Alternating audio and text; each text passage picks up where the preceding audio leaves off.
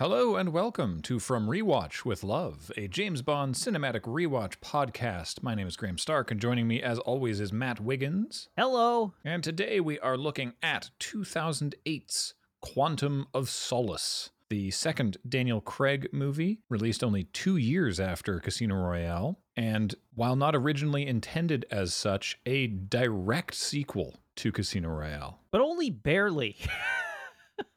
Like the actual sequelized components of it are like right at the very beginning and right at the very end and serve mostly as a bookend of the actual story that's taking place in this film. But the actual story is almost not a real story because the sort of real story of the movie is everything that's the sequel. And the story of this movie that isn't the bookended parts is kind of fluff. I guess. Yeah. I mean, like there's a Bond movie that takes place in here that isn't a sequel to Casino Royale. Kinda. In the sense that, like, you could cut all of the Casino Royale accoutrements from it, and it would narratively function as a Bond movie, like a Bond movie storyline. Secret organization exists and wants to do an evil. Yeah, it's just not maybe the greatest example, I think. Do you know why it's both at the same time a sequel and also kind of barely a sequel? Not really. Like, so I know this movie came to be during the writer's strike. Yes. And so functionally, they filmed significant portions of this movie basically without a script. I recall there being interviews with Daniel Craig in the aftermath of this movie coming out and him talking about what a nightmare working on this particular movie was, because he would like show up to set and actually be writing his own script pages for scenes. Yeah. Neil Purvis and Robert Wade were back and they did a draft, and then just like Casino Royale, Paul Haggis did his draft of it. I failed to mention previously that Paul Haggis, by the way, the creator of Due South and co-creator of Walker, Texas Ranger. He's done a lot of stuff. Anyway, yeah. Paul Haggis turned in his draft of the script days before the writer's strike. And so it wasn't final. And so the rest of the script was, it was put together by Daniel Craig and director Mark Forster. And Craig said that he will never do that again. Yeah. A good call. Because he found this to be a very stressful production. Yeah. As I recall, this was the movie that spawned the first round of Daniel Craig hates being James Bond and who are they going to cast to replace him for the next Bond movie rumors, because he talked about how miserable this experience was. And of course, the press took it and was like, Daniel Craig doesn't want to be Bond anymore. That was such a massive and perfect illustration of don't just read the headlines. Because there was the story of like Daniel Craig says he would rather kill himself than play Bond again. And it's like, whoa, geez, okay. And you then read the actual quote and he's like, we've been working on this movie for 2 years and it was 6 months of production. And if you asked me right now to turn around and go back out tomorrow and film another one, then I'd probably kill myself rather than do that. Yeah. But at no point did he say that he would leave the franchise in that interview. Like if you read the full context of all of his quotes, he's talking about how he's literally just come off of this grueling production schedule and feels tired and needs a vacation. And they took the quotes completely out of context and were like, he's so angry. And it's like, God, stop. Yep. I don't know. It's very reminiscent to me. This is like local comparisons now, but very reminiscent sort of like the press treatment of Roberto Luongo as the goalie for the Vancouver Canucks. Oh, right. There comes a point where the press reporting on you has spoken negatively about you or how happy you are on the team or, how happy you are in the production and who's going to replace you while you're still there doing your job. Yeah. That like at some point that well is like the publicity around it has got to become so poisoned that you're just like, all right, fine. Yeah. I don't want to do this anymore. And then it's like, oh, we predicted it. We knew this was the last one. We knew he was on his way out. It's so weird to have this completely original story follow and serve as a sequel to Casino Royale. And as I mentioned, but I wasn't clear about, much of the making it a direct sequel was added quite late. Interesting. Yeah. And as you and I have teased for many, many episodes, I don't think it's great. Last episode, I mentioned that I remember my reaction coming out of the theaters. I remember being at Silver City in Victoria, and my reaction coming out of the theaters after seeing this movie is, if that had been the first Bond film to follow Die Another Day, we would have all thought that was awesome by comparison. But because it's following Casino Royale, it sucked. Yeah. I don't think it sucks as hard as I thought it sucked in 2008, but I just think it's sort of eh. Yeah, I also came to this one with a predisposition. I have fairly long maintained, and like I recall the last time I watched this movie, I was like, this movie actually kind of rules. Like, it's got problems. It's like far from a perfect film, but it's like, this movie is actually like a pretty decent Bond movie. So I came into my rewatch of it for the podcast being like, all right, I remember this being pretty good. I remember this movie getting a worse reputation than it deserves. Mm-hmm.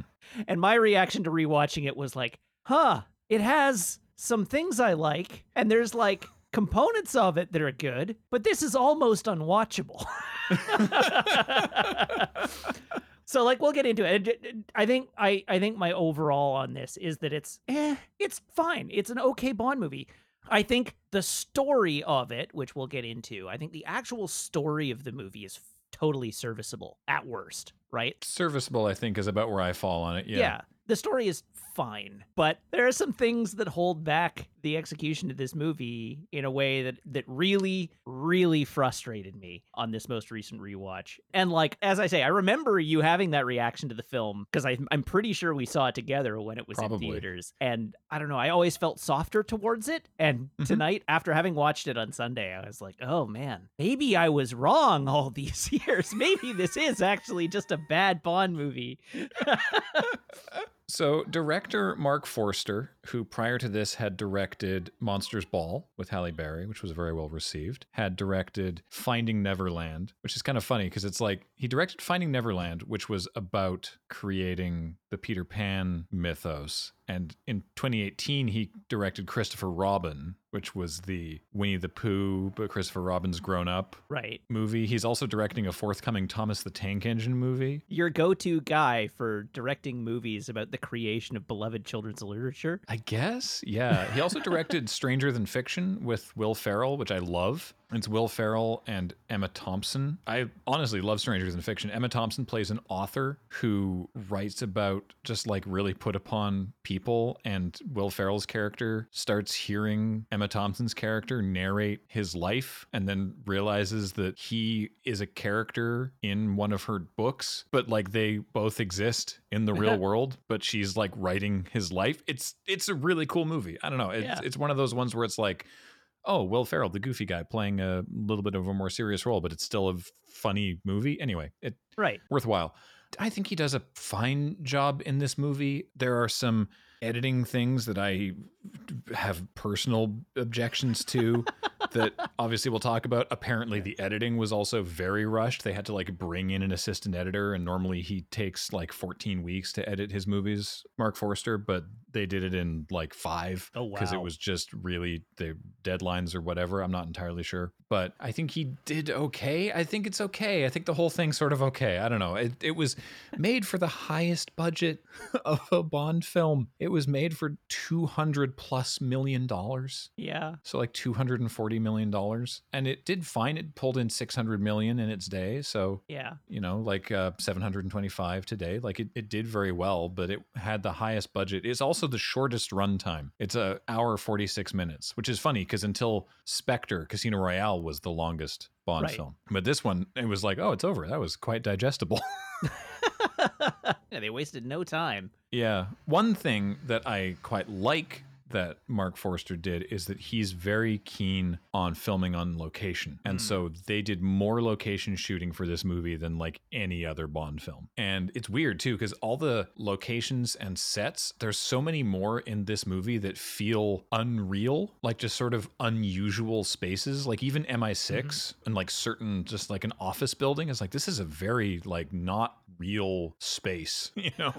There's just a couple rooms in this thing that are like getting awfully close to liminal space meme pictures. And there's some real world history that inspired the plot in this movie, but we don't really find out that plot. We don't get the last shoe to drop until the last 15 minutes of the movie. Yeah. So I'm not going to talk about it until later. But I guess, should we start talking about the movie itself? I guess so, yeah. Unless we have any other film trivia or what have you to dig into off the start. I did notice, because I know that we failed to mention it last time, and it's even more true in this movie than in Casino Royale, but Daniel Craig's Bond, because we didn't do like a full-on breakdown of how Craig is playing Bond comparative to how other people are playing Bond, which we have done in the past. Apart from anything else, he is way more physical. Yes. Craig's Bond gets beaten up a lot more, but just like does a lot more with his whole body than any other Bond has. Yes. And it's, generally speaking, very good. Like overall, the action scenes are strong, but that's a big point that I was like, man, he just gets his ass kicked from hell to breakfast in every one of these movies. He sure does. I like that. He's the rough and tumble Bond, right? Mm-hmm. Like, whereas every previous Bond, to a greater or lesser extent, has been like the gentleman Bond. This is the roughhousing schoolboy Bond. Yeah. During the course of this movie, he suffered an injury to his face, which required 4 stitches, an injury to his shoulder, which required 6 surgical screws, and had one of his fingertips sliced off. What? It eventually grew back, like just a little bit of the, like, he made a joke about he could become a criminal now because his fingerprint is gone. Just like, all right, then. He took some beats. Yeah. Daniel Craig, power to him for what he's gone through in these movies, because he's injured himself like multiple times, right? Like it's a running joke at this point that he injures himself on every set that he plays Bond on. Because didn't he injure himself during, like, break his leg or something during the filming of No Time to Die? Oh, probably. I don't recall offhand. They had to delay filming for a while. We'll have to look that up when we get there, but that seems to be a recurring theme with Daniel Craig's Bond. Mm-hmm. The beginning of this movie picks up, I want to say, minutes after the end of Casino Royale. Now, obviously, time passed between Bond recovering and what's happening now. So you have to assume that time happened between Bond checking Vesper's phone in Venice. Then there was a big break in time, and then eventually he tracks down Mr. White, and we see that at the end of Casino Royale. And now we are minutes later. Yeah, I assume there's a difference in time of like a few weeks. I don't actually think that they are contemporaneous with the dates they take place necessarily. No, but like MI6 is ready for everything that's happening in the pre-title sequence here, which only makes sense if there was a span of time. But that span of time can't have happened between the end of that movie and the beginning of this one. That span of time happened before the scene with Mr. White at the end of Casino Royale. Right, when they had time to like set up an operation. Yeah. So this movie starts with a car chase. There's this cutting back and forth between some wide shots of Lake Garda in Italy and very close, rapid cut shots of close up on cars, and the wide shot moves closer and closer to this tunnel, and then eventually it sort of transitions fully into this car chase in a tunnel. This is 2008, right? This is a very Bourne movie car chase. Yes. It's hard to get a grasp on geography and like where things are and sort of what's happening. It's a lot of close, tight, rapid motion, quick cut edits that when I first watched it initially in theaters, I found very disorienting. I had a better handle on it this time, and it's not as disorienting as I remember, but it's very stylistically different, at least for the first part. Because there's a transition partway through once they get off the highway and move into this massive marble quarry where we start to get more wide shots and have a better understanding of like where the cars are in relation to each other. Yeah. But the initial moments of this chase are very stylistically divergent from most previous Bond films. Yeah. I don't like it very much. I'm not a huge fan either. I'm okay with it once it sort of opens up a little more once they get to the quarry, but the very, very beginning of it, especially as I mentioned some episodes back, Bond's in a dark gray car being chased by two black cars, or maybe Yeah. they're all black, or it telling apart who is a real challenge for the first couple moments of this. Yeah, you pretty much have to be watching the hood ornaments. It's the only way to tell. Bond is in his silver Aston Martin, and I think everybody else, I'm guessing here, but I think the front grille on the other cars are Alfa Romeos. I never would have guessed that, but there is actually a subtitle where the guy is like, there's an Alfa Romeo chasing an Aston Martin. And I was like, there oh, we go. good. Thank you. Yeah. But they've got the sort of like inverted teardrop shaped front ends. And so if you're watching the front ends of the cars, you can tell. But the scene is just chaos in motion. There's no like the geography, even once it like they get out of the tunnel and it opens up, the continuity of geography between the areas where they're in doesn't make any sense because they are in a tunnel running along the edge of the lake, and then suddenly they're in a quarry at the top of a hill. It's just cause and effect has no meaning in this chase scene. Yeah. Things happen. What frustrates me, I think, about this scene is like all the cool action bits, the things that in a typical Bond cars chase scene are the cool action bits. Car goes off a cliff, or Bond gets his driver's side door punctured and has to react to it. Those are all things that any normal Bond movie would focus on. Like the impaling of the driver's side door. That's a comedy moment if you play it, right? That is an opportunity for Bond to react and be like, "Whoo, that was close," and he doesn't. It doesn't even phase him, right? He goes from like, okay, well, I'm thinking about driving to, oh, okay, now I'm thinking about driving in a way that will get this out of my car door. There's no character effect of it, but you don't actually get to relish any of the cool action in this scene. It just cuts away, or it cuts in after the big explosion and you just see a car careen off a cliff. They're here and then they're there, and then this car's backwards and then this car's upside down and there's gunshots, but we don't know who's who. It's beyond disorienting because like I watch it and I'm looking at it now and it's like I can follow what's going on in terms of the narrative flow of the chase, but it's just shots of cars. Like there's nothing cool happening here. It's just frenzy. Yeah. The best part of it is the camera coming in across the lake. Because that's a nice big wide sweeping shot. That's a really cool shot. And then after the scene, after he's somehow isn't followed by the police, there's another really cool sweeping shot of the camera craning up, and we see this wide shot of Siena, Italy, and it's another beautiful shot with there's this on-screen caption of where it is. It says Siena, Italy. There are on-screen captions for locations throughout this movie, which I dig. I'm fine with that. Sometimes Bond films do it, sometimes they don't. The ones in this movie are all stylistically different depending on the region, so they all have sort of fonts and design evocative of the area, which I also kind of dig when it's done right. This one only, this particular one only, I don't like because it's black and thin and it's kind of hard to read.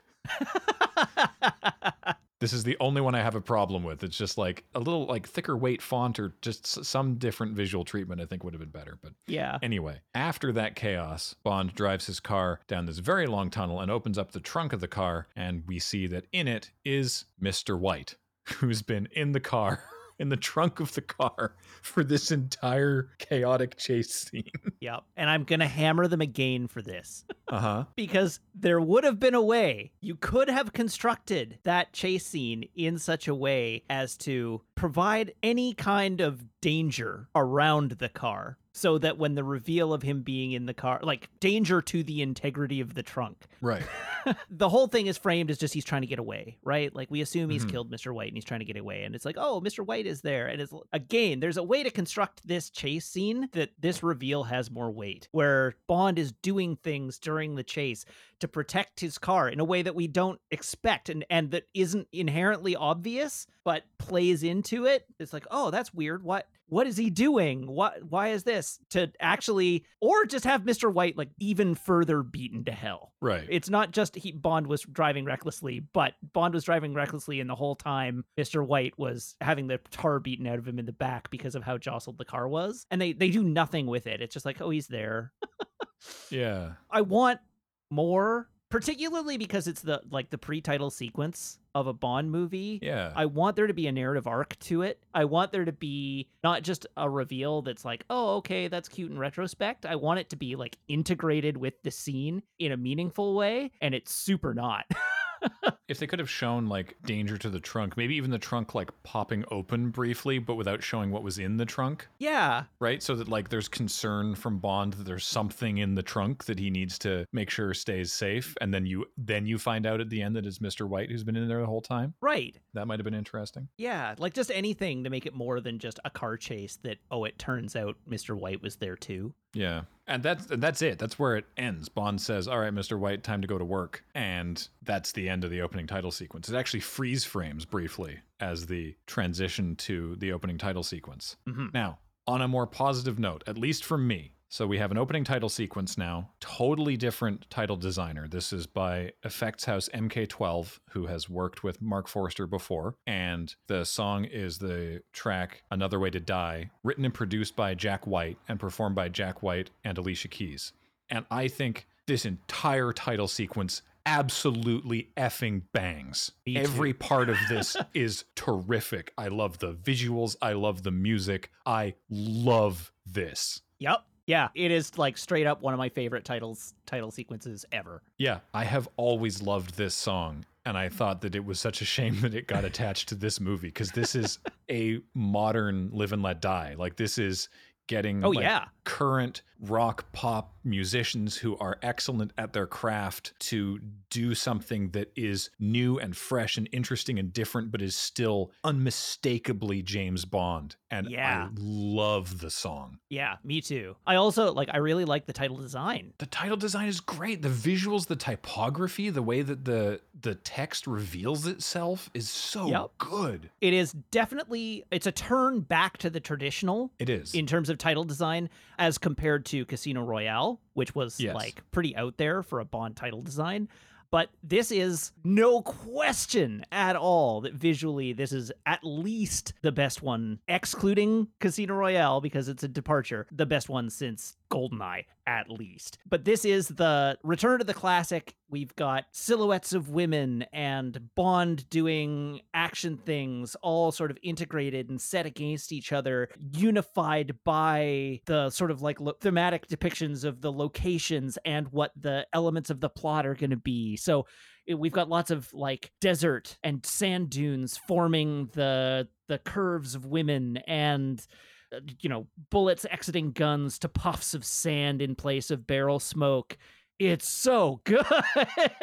The song rules. The title design rules. It's so good. I'm glad you think the same. It is unquestionably one of my favorites. I love everything about this title. Yeah, I was watching it and I was just like, oh my God, this is great. And Kathleen came out partway through the movie and watched the back half with me. And then afterwards I was like, I need to show you the opening titles again, and rewound and watched it again just because it was so cool. Also, so the transition into it, don't love the freeze frame, but they do this cool thing. So there's no gun barrel sequence yet. And the opening title sequence starts with Bond silhouetted against a sunrise in a way that evokes the gun barrel sequence in a way that I think is cool. And the transition out from the opening titles is beautiful. Kathleen said the same thing. She was like, wow, that was a slick transition, because it goes to a very close up of this flag, and you don't know that it's a flag right away, because the whole opening title sequence was the camera like swinging around a lot. And so it's these shapes moving across the camera. And then you realize, oh, wait, hang on, this is a flag. And then it moves in its slow motion and reveals what's behind the flag, like what the man waving the flag. And you're sort of like, oh, we're here now. I love that transition. Yeah. And where we are now is the Palio di Siena, known locally as Il Palio. This is a horse race that is held twice a year and has been held twice a year since like the 14th century. Like, this is steeped in tradition, this thing. And they actually filmed a lot of this, the exteriors anyway, some months before principal photography started, because that's when it was happening. And then they would go back to the same square months later with like a whole bunch of extras for all the close-up shots. And just, we're like, all right, we're going to put Bond here, and we're going to put like 24 people standing behind him so it looks like a crowd, but the rest of the square is empty. But all the wide shots with the huge crowds and the actual horse races and everything were shot months before principal photography. Just kind of neat. That's how to do it.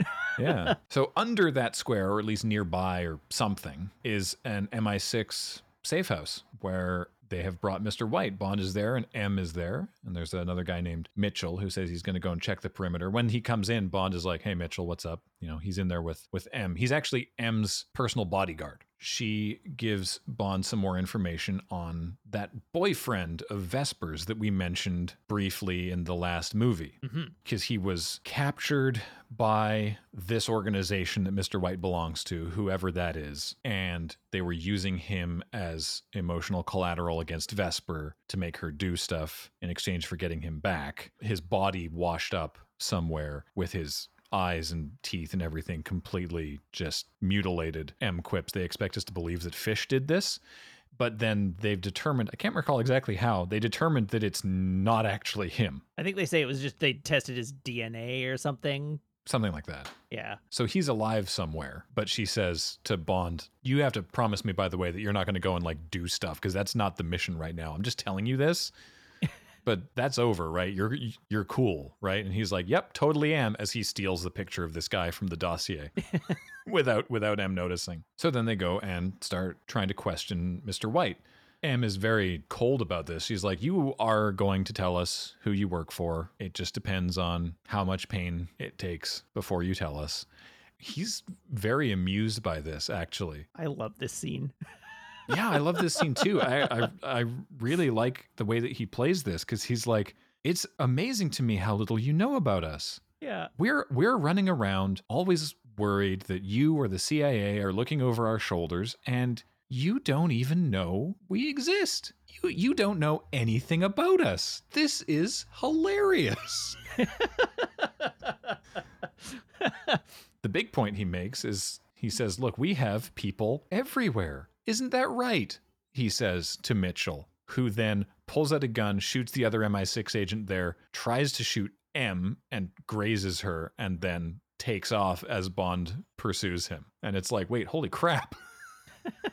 We'll find out later that Mitchell has worked for MI6, I think M says, for 8 years, 5 of them as her personal bodyguard. Yeah. And it's like, oh, this is very bad. So then there's oh gosh, what a long chase sequence. So there's intercut with shots of the horse race, which is medium disorienting. There's several scenes in this movie that I don't love how they're edited. This one, not as badly, but it cuts abruptly back and forth between shots of the horse race and shots of this foot chase between Bond and Mitchell. And I don't know. I kind of see what the intent is, that it's like energy and motion. I believe I understand the intent, and I don't know if it quite works for me. This one doesn't bug me as much as the one later, but it's just like, Yeah, I'm sort of with you. Like, I get it. It adds velocity to the scene, but it also just pads the runtime. It does a bit. Like, it doesn't really feel like it's going for, or if it is going for a metaphor, it's a metaphor. It's a pretty weak one. Mm-hmm. While it does add energy to the scene, I would rather, I'm going to comment about this constantly, probably, as we discuss this. I would rather have a clean through line on the chase so that we can actually see. We don't have to catch up with the state of the chase every time we cut back to it. I would rather just have a clean narrative through line on the chase to be like, okay, they do this and they go here and this guy does. All of the praise that I heaped upon the chase scene from Casino Royale. Right. Does not apply here, right? Every time we cut back to the chase scene, it's like, okay, what's going on? How close are they to one another? Where are they now? Oh, that gate, that portcullis just dropped in front of Bond. How did that happen? In the previous movie, it was like everything was telegraphed, and you could see Bond calculating his next move as he moves into the construction site. And it's like, okay, well, I'm going to do this. I predict that he's going to go there, so I'm going to cut him off over this way. And you can see the thought process. It illustrates visually the thought process going through Bond's mind as he chases down his target. This is just Bond chasing the guy through a sewer as things happen. The difference in quality of action scenes between the last movie and this one frustrated me enormously as I was watching this film. And this is emblematic of it, although not the worst offender. Yeah, and it's a bummer too because there are so many more examples of Daniel Craig doing his own stunt work in this movie. Yeah. And it's like, to what end though? Yeah. You know? Because you're right. Yeah, every time it cuts back, you're like, wait, I'm lost again. Yeah. I'm gonna tip a card here, but one of my major disappointments with this movie on rewatching it is in comparison to Casino Royale. We talked about how in Casino Royale, every action scene in Casino Royale delivers character. Every action scene in Casino Royale, we learn something about Bond. We learn something about Bond's approach to the job. We have a good narrative thread through the action scene that we can follow. There's ups and downs, and the scenes come to a climax, and we get a good narrative beat out of it, and we get pauses.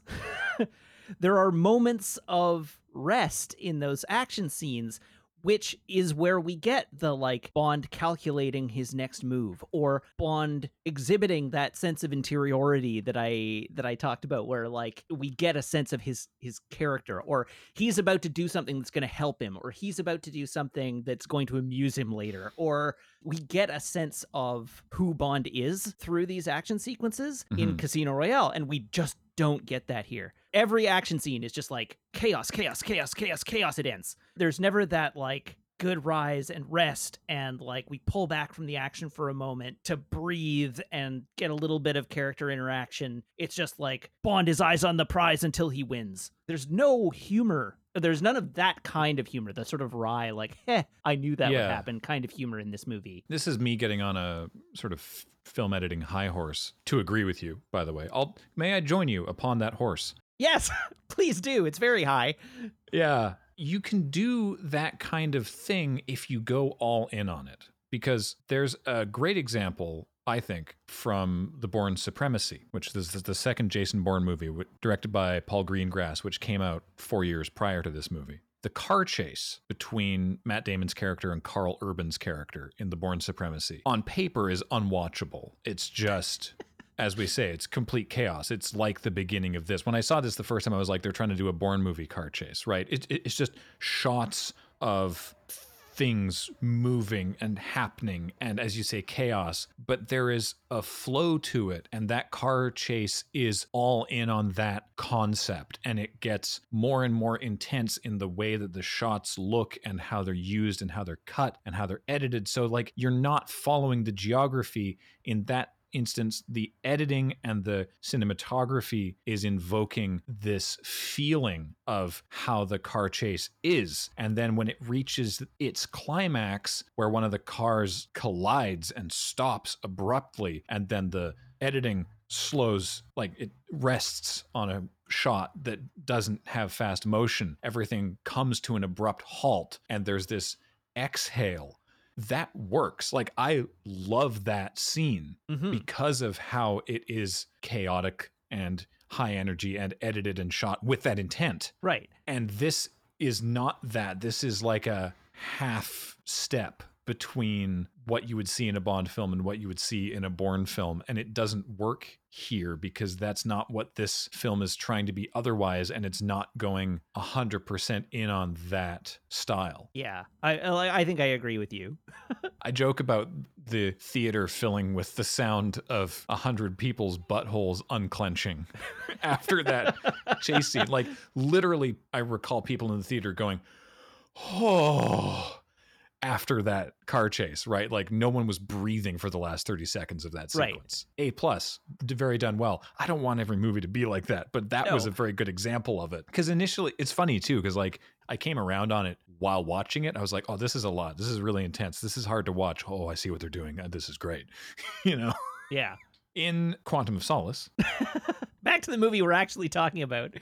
Yeah, they transition up to the rooftops. They filmed this all on location in Siena. The center of Siena is a UNESCO World Heritage Site, like the town center. They were filming in the ancient, like, medieval waterways underground, and then up on the rooftops, like with like heritage roof tiles that they had to be very careful. They had to like move heritage ones and put in stunt roof tiles and everything. And there's some really funny shots in the behind the scenes of these enormous cranes. They had to get geological surveys to find find out like where they could park the cranes so that they wouldn't be Mhm. too heavy to go through these tunnels that are underground, so Right. that they could put harnesses on the stunt performers and the actors, and also run like fly cable cameras, like the kind that run around NFL fields, to film all this on location rather than filming it on a set at Pinewood Film Studios. Once they get onto the roof and they're not editing back and forth between the chase and the horse race scene, Mhm. it's a lot easier to follow because Yeah. we're not cutting away to stuff, and it's, I think, a much better chase scene. And there's a lot of moments where it's like, oh, that's actually just Daniel Craig literally leaping across a road 25 feet in the air from a rooftop to a balcony and then down onto a bus. That's actually Daniel Craig doing that. Okay, cool. Yeah. You're 100% right. Once it transitions to the rooftops, it becomes a way better chase. Mhm. And there's one thing that I actually quite like that they do, which is the no look shot, where there's like the camera is going along below the buildings and there's just this quick shot of like Bond leaping from one rooftop to another. And as he does, he spots the guy he's chasing and just takes one shot in mid flight, aiming sort of like diagonally downwards, and he misses. But like that quick little glimpse of a like, oh, you actually see he spotted Mitchell, was fast enough to realize what he was looking at to react and take a shot in that moment of opportunity, even though it didn't work out. And it's like, there, cool. We've got like a good thing happening that we can follow and aren't disoriented by. I actually really like, it's like a fraction of a second long, but I like that little insert. Because of how good it is about like shooting this on location and having the actual actors do a bunch of these stunts, I don't love the like one really obviously CG weird camera move CG stunt double bit where they fall through the glass ceiling of this rotunda. Yeah. It feels very dated by its graphics, which we talked about a lot in Casino Royale, that they didn't do that. And this is like, oh, that really sticks out as like an obvious computer generated sequence, or at least heavily computer assisted sequence. Yeah. This whole action sequence on the scaffold is a real mixed bag. Mhm. It does some things I really, really like and some things I really, really don't, and it cuts between them. There are a few shots in this where they're like wide shots on an actual scaffold, and Bond and Mitchell are doing things to each other in a way that affects the integrity of the scaffold and like keeping guns away from each other. That whole component of the fight is really good because it's super clear. It's obviously real. Like there's an actual scaffold that they're on and doing stunts on. It's shot in a way that's like really clear. You can see both of them in frame. You can see, again, cause and effect, right? Bond knocks a plank out of the way and that causes a thing to tip, which causes the gun to fall to a lower platform. Like all of those sorts of things are really good. And then they intercut it with like, here's a shot of breaking glass, and here's a shot of this cantilever mechanism swinging around, and these decontextualized shots of some piece of the apparatus moving. Just why? Why? Why do you make it so hard for me to like you? They keep applying this like we can make it chaotic and give the audience the sense of how, you know, what a scramble it is for both of them. And it's like, no, I was getting that better from the wide shot. Just do the thing that lets me see the fight. Yeah. The climax of the scene is as Bond and Mitchell are both just barely able to scramble for their guns, and Bond gets to his a second earlier, or a split second even, and then takes a shot and kills Mitchell. We don't see Mitchell die, but he kills Mitchell. And then he heads back to the MI6 safe room where Mr. White, of course, is gone. And then we cut back to London. Bond joins M and a forensics team at Mitchell's apartment where they can't find any evidence to link Mitchell to whatever this organization is. Mm-hmm. There's a funny exchange where M, who's super annoyed and hurt and angry that this man who she thought she knew turned out to not be, she's found at least 3 Christmas presents that she's given him over the years. One of which is an ashtray that she's holding, and Bond just sort of mentions, I don't think he smoked, and so she just smashes the ashtray. My favorite exchange in this is, again, I love Judi Dench's M. Even in the less good movie of the three that she's in with Daniel Craig, her M is always amazing. My favorite line from her as she's monologuing, and she's practically doing in this scene what we talked about again in Casino Royale with her attaché, where she's just monologuing and Bond is basically just letting her go. Yeah. But my favorite line from this is when somebody says they have people everywhere, you expect it to be hyperbole. You don't expect them to actually mean it. Yeah. Just lots of people say it. Florists use that expression. That's a great one. Yeah, florists. We then cut to a scene at MI6 with M and Bond being briefed by Tanner. I don't know what happened to Villiers, but Tanner is here now, and Tanner will be here for the rest of the Daniel Craig movies, played by Rory Kinnear. Tanner here also feels like he would be Q in any other Bond movie. Yeah, he does do a little bit of tech debrief stuff over the course of the next scene. There's another guy who could also easily have been a Q. Oh, maybe I'm thinking of the other guy. I'm thinking of the guy in the tweed jacket. Oh, no. That guy definitely would have been a Q. Yeah. Yeah. They said Q and Moneypenny weren't in Casino Royale because they weren't in the book. And then in this movie, there just didn't feel like there was a home for those characters. And so they just didn't add them in. But no, Tanner is the chief of staff, and he'll be in the next several movies. He was also in 007 Legends. He was in Bloodstone, which was the Daniel Craig as James Bond video game that's like an original Bond story. It's not based on a movie, but it's all the cast from the movies are like in it, which was an interesting choice. Yeah. But anyway, yeah, Rory Kinnear is good. He does good stuff as sort of the long-suffering chief of staff. Yeah. So they did find something in Mitchell's apartment. They found some money, and they had previously microchipped. Did they say microchipped? I don't see how that's possible, but they did something to a bunch of Le Chiffre's money. They tagged them. I think that's all he says is we've tagged these bills. Yeah, this was money that they knew that Le Chiffre would get somehow. And so it's now going out through whatever the organization is called. M is like, well, that's one bill. The way that money travels around, you might be able to find one of those bills in my wallet. Like, this doesn't tell me anything. And they're like, well, through this ridiculously over-involved Microsoft Surface technological interface that we've created, we actually found a big stack of that money, and we can also trace it to this other guy who is currently in this hotel in this room in Port-au-Prince, Haiti, who's an assassin. So that's the connection that they make from money that they found to this guy named Slate. Bond now goes to Port-au-Prince, Haiti, as the on-screen caption tells us. He's going to find and question this guy at his hotel, which he does. He lets himself into the room. He is almost immediately attacked by that guy with a knife, and they have a brief tussle through this guy's hotel room that ends up on the balcony of the room with Bond using a chunk of broken glass to stab into this guy's leg, where the big artery is, and then just holding him there until he dies of blood loss. M had gotten pretty annoyed at Bond for killing Mitchell, which was understandable for the audience perspective because that was a kill or be killed scenario. Right. But she was like, great, you killed him. Would have been nice to question him, but whatever. Then she sends him to Haiti. And this guy, Bond could have tried to not kill him, but they make a point to show you that he is holding him there until he bleeds out and dies. Which will come up. That's going to be a recurring theme in this movie. Yeah, M doesn't like it this time either.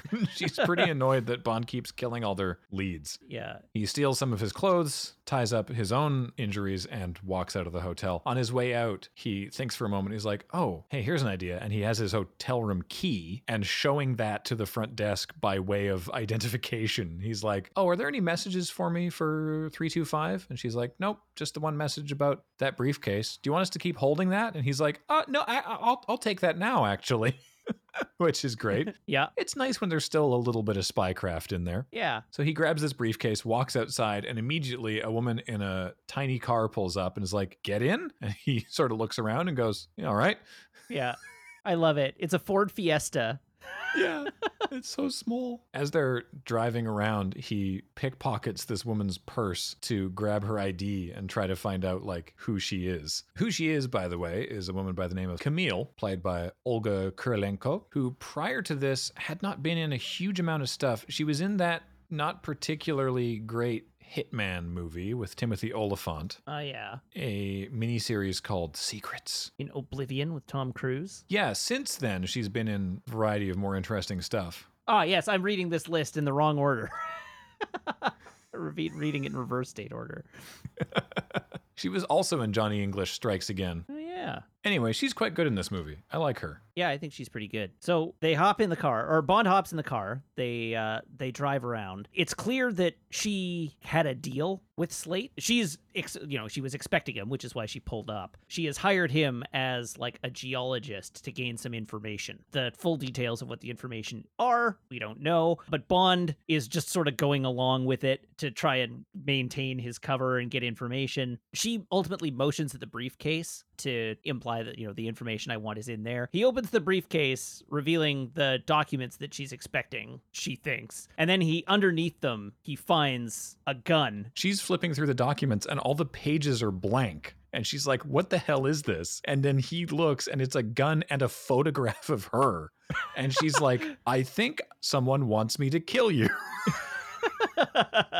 And then she pulls her own gun and starts trying to shoot him because he's like, I guess I'm an assassin. Like, it's really funny. So he ends up getting out of the car and she drives away. And then this man who's been following them on a motorcycle drives up to Bond and is like, you were supposed to kill her. What the heck? I like his quip. I complain about the fact that we don't get the sort of private internal sense of humor depicted in this movie very much, but we do get quips.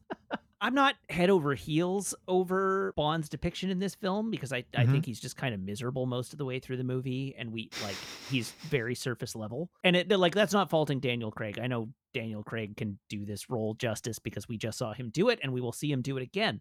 But in this movie, he's just steely and cold, and we don't get any sense of the person under that surface, really. But the quips are good.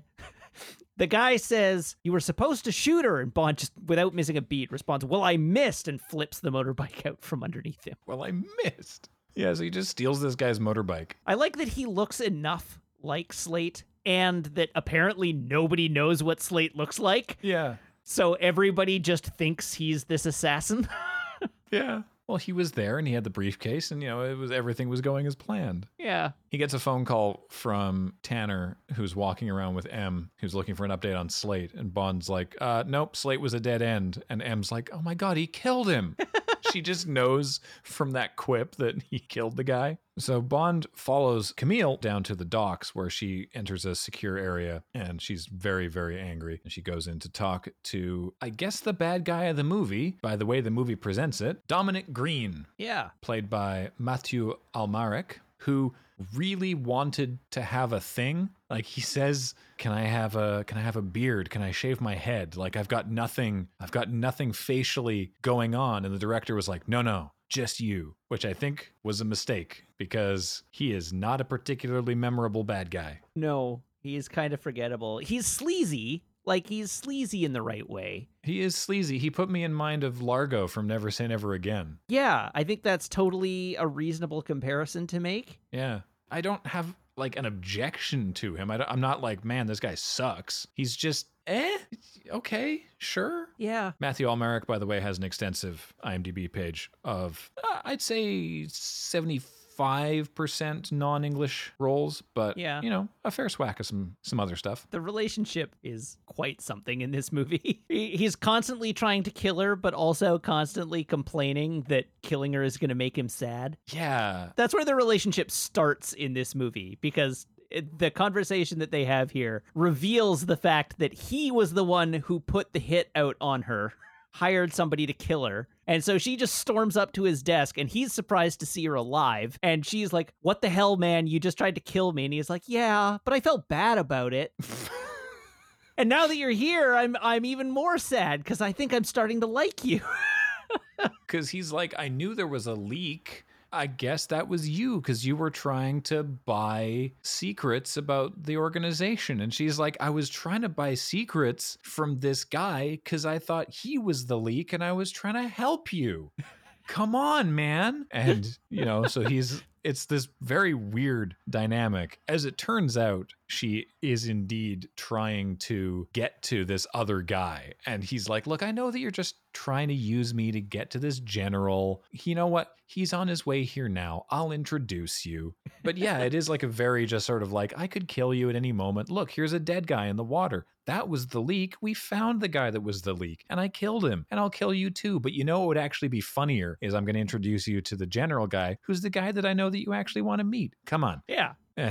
It's very, very unusual. But yeah, he is definitely slimy and freaky in the right sort of way. But yeah, not particularly threatening. No, he's more like just sleazy and sniveling. And his ability to be threatening is derived from the amount of power he wields, not from any sort of like physical presence. Yeah, but not even like physical presence, like, because not every Bond villain has themselves a physical presence, but some of them have like a gravitas to their presence where you can, you feel that they sort of have no fear and they know the power that they wield. And Dominic Green is just kind of like, a very angry gerbil. Yes. But who has like an army behind him. Yeah. While this is happening, Bond goes up to the gate and talks to the man at the gate and is like, could you give that girl this business card, please? Notes that he's being caught on camera and then walks away. And then Green's second in command with the worst hair imaginable. What's this guy's name? This terrible bowl cut. Elvis, played by Anatole Taubman, who was in Captain America. Really? He played Roeder in Captain America. Sure. That's definitely a character name that I remember from Captain America. A quick pass across this guy's IMDb page. He is a working character actor. Holy moly. Very good. So he comes over to the doorman and is like, what's up? And he's like, oh, there was this business card. We get a look at the business card. It's a Universal Exports business card for a Mr. R. Sterling, which is a fake name that Bond has given before. Right. So this guy calls that phone number, and then that allows Bond to track his phone. It's basically given Bond a handshake for all the guy hears is like, thank you for calling Universal Exports. Please leave a message. And he's just like, okay, whatever, ignore that. So this general. Sorry, before we get to the general. Yeah. Because we're still in the scene. We're in the most important scene in the movie. No scene in this movie is more important than the scene where Bond answers his phone. You know why? Why? Because this is the provenance of Sweeping Guy. Oh, right. I forgot about Sweeping Guy. While Bond is checking his cell phone, in the back right of shot is an extra who is sweeping the ground on the docks, except that his broom is clearly like an entire foot off the ground, so he's just sweeping the air. Forgot about Sweeping Guy. And if you have never seen it, you need to look for it. I had the time code here a second ago. I think it's like 2612. That's where Sweeping Guy lives. Anyhow, keep your eyes out for Sweeping Guy. That is the largest, most lasting impact of this film, is that Sweeping Guy had became an internet sensation. I assume he was asked to like not make too much noise and nobody Presumably. noticed. Yeah. So General Medrano arrives, played by Joaquin Cosio, who was the voice of Scorpion in Into the Spider-Verse, Oh. amongst, again, an absolute litany of things on IMDb. Yeah. He's a general from Bolivia. And the agreement that he and Green come to is that Green is going to help him do a coup in Bolivia in exchange for a particular area of desert. And Medrano is like, there's no oil there, right? Like we've looked. There is no oil in that part of the desert. Green is like, that's fine, as long as you agree that we get to keep anything we find there. And Medrano's like, okay, sure, idiot. He's like, all right, fine. On their way out, he goes, oh, by the way, I want to introduce you to someone, and brings Camille and mentions to the general her parents, which were people that he knew and in fact killed when she was a very, very small girl. He introduces himself and is like, I was so sorry about your parents. I think I was one of the last people to see them alive, as if he wasn't the guy that killed them, assuming that she was too young to remember that it was him. Green says, you know what? Consider her a sweetener for this deal, and then throw her overboard when you're done. He doesn't say this to within earshot of Camille, but then they just sort of take her with them when the general and his men leave. They sure do. So Bond sees this happening. Then we get a pretty cool motorcycle into boat chase where Bond rides his motorcycle across some boats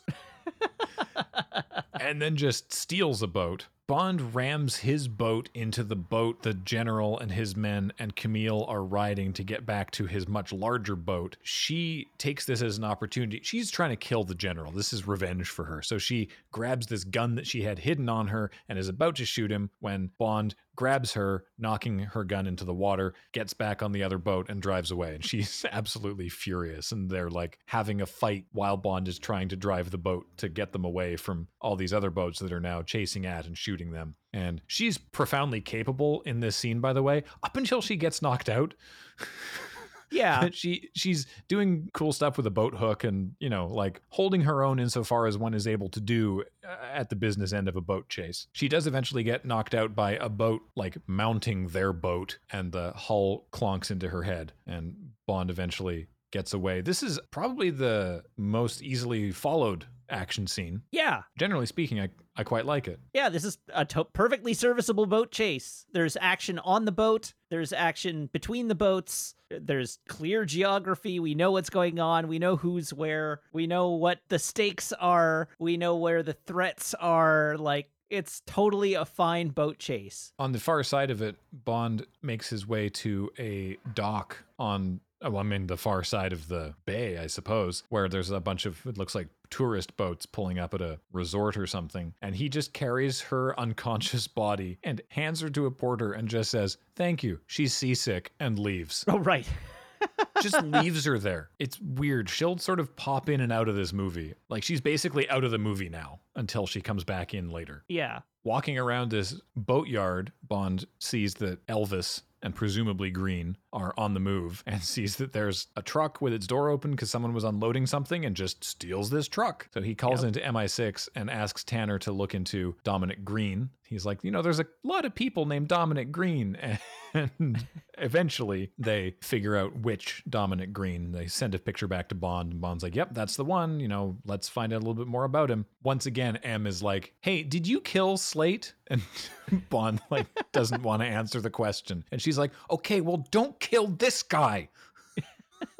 She's still completely on board. Is like, it's obvious he has a lead and she wants him to pursue it, but she's still annoyed that he just keeps killing people. Yeah. And she's like, hey, call the CIA about this guy. Let's check in and see if they know anything about him. So they phone, they're contacted the CIA. And we see a call connecting to Langley, and we get the other end of that phone call, which is CIA official Greg Beam, played by David Harbour. Oh, it is David Harbour. It is, yeah. He's so young in this.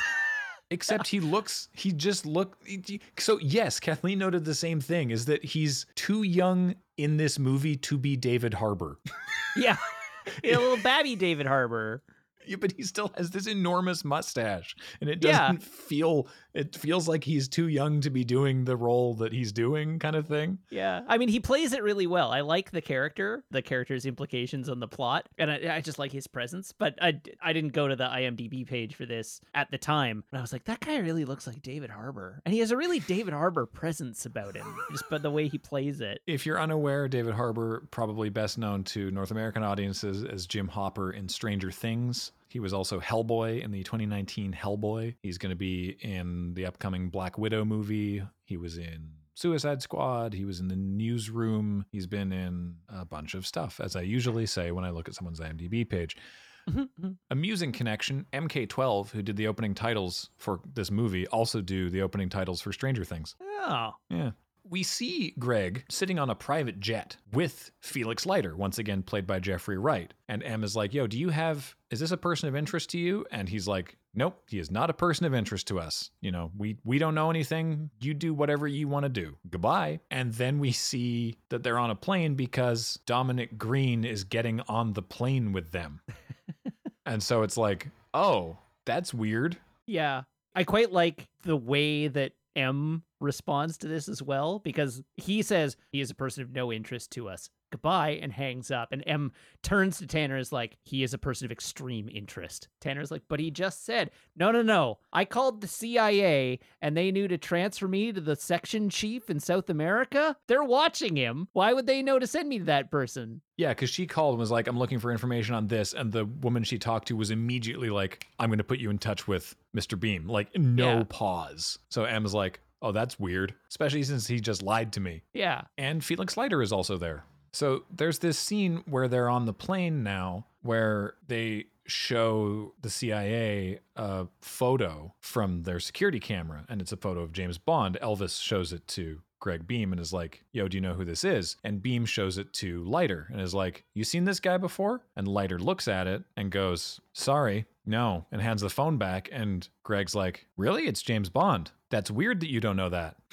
Because Greg is working with Green. Like they're just completely out in the open about it. In this scene, they're like, all right, so you're going to do a coup in Bolivia. That sounds great. The US isn't going to do anything. We just want your oil. Sound good? Ka-chow, right? Like it's very, because like the US has kind of a bad history about that. Like when they publicly in 2002 were like, we would love it if Venezuela kicked out Hugo Chavez. We would be in favor of that coup. Like, the US doesn't like hide these things, right? Especially in South America. And so, the CIA guy's like, yeah, you go ahead, you do that coup. We're not going to stop you. We're going to come in for some oil afterwards. Sound good? Sounds good, right? And it's like, oh, this guy's a sleazeball. Yeah. Okay. However, this moment, which is kind of a cool moment where he's like, geez, yeah, who is, I don't know, Leiter, do you know who this is? And Leiter goes, no, I don't. And he's like, really? That's weird because it's this guy that you should definitely know about, to sort of like start casting some suspicion on Leiter, who looks uncomfortable with the whole thing. There's no payoff for this. There's a little payoff for it.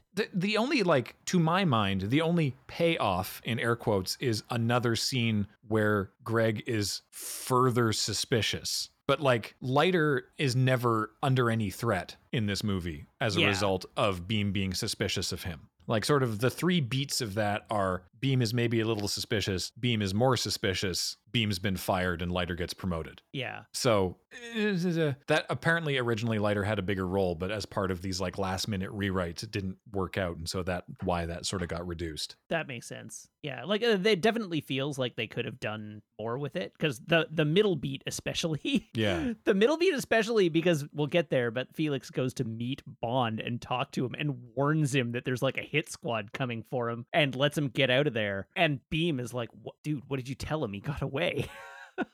You would think at that point there would be some conflict, and there's really not. Mm-hmm. So we arrive now in Bregenz, Austria. Green and Elvis are dressed to go to the opera. They sort of say goodbye to their CIA friends. Bond is now also there, having tracked them all the way to Austria, which is pretty impressive, considering they were on a private jet. I don't know how Bond got there so quickly, but they did. And they're going to go take in the opera at this amazing lakeside exterior amphitheater. Yeah. It's a real place, too. This location is incredible. This whole scene is really cool.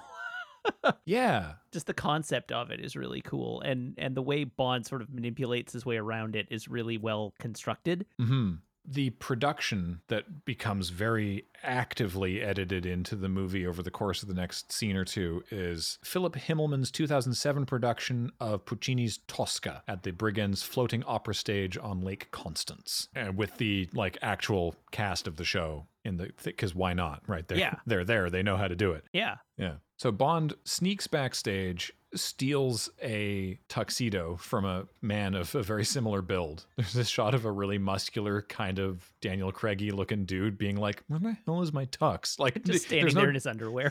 There's no dialogue, but he's like looking around the dressing room, and then we cut to Bond in a tux. So he looks down and watches the sort of main lobby where everyone's hanging around, and everyone has gift bags that are being handed out. And then he sees one man walk up to the gift bag table and give his name. And then the woman looks at his name, reaches under the table for a different gift bag with a different color handle and hands him that one. And Bond is like, now, why does this random dude get a special gift bag? That's weird. So he follows that guy into the bathroom, knocks him out, and steals his gift bag. And we see that what was in it, there's a lapel pin with a Q, because it's nice for your secret organization to have good branding, and a Bluetooth earpiece. He leaves the guy unconscious in the bathroom and just breaks the handle off the bathroom door.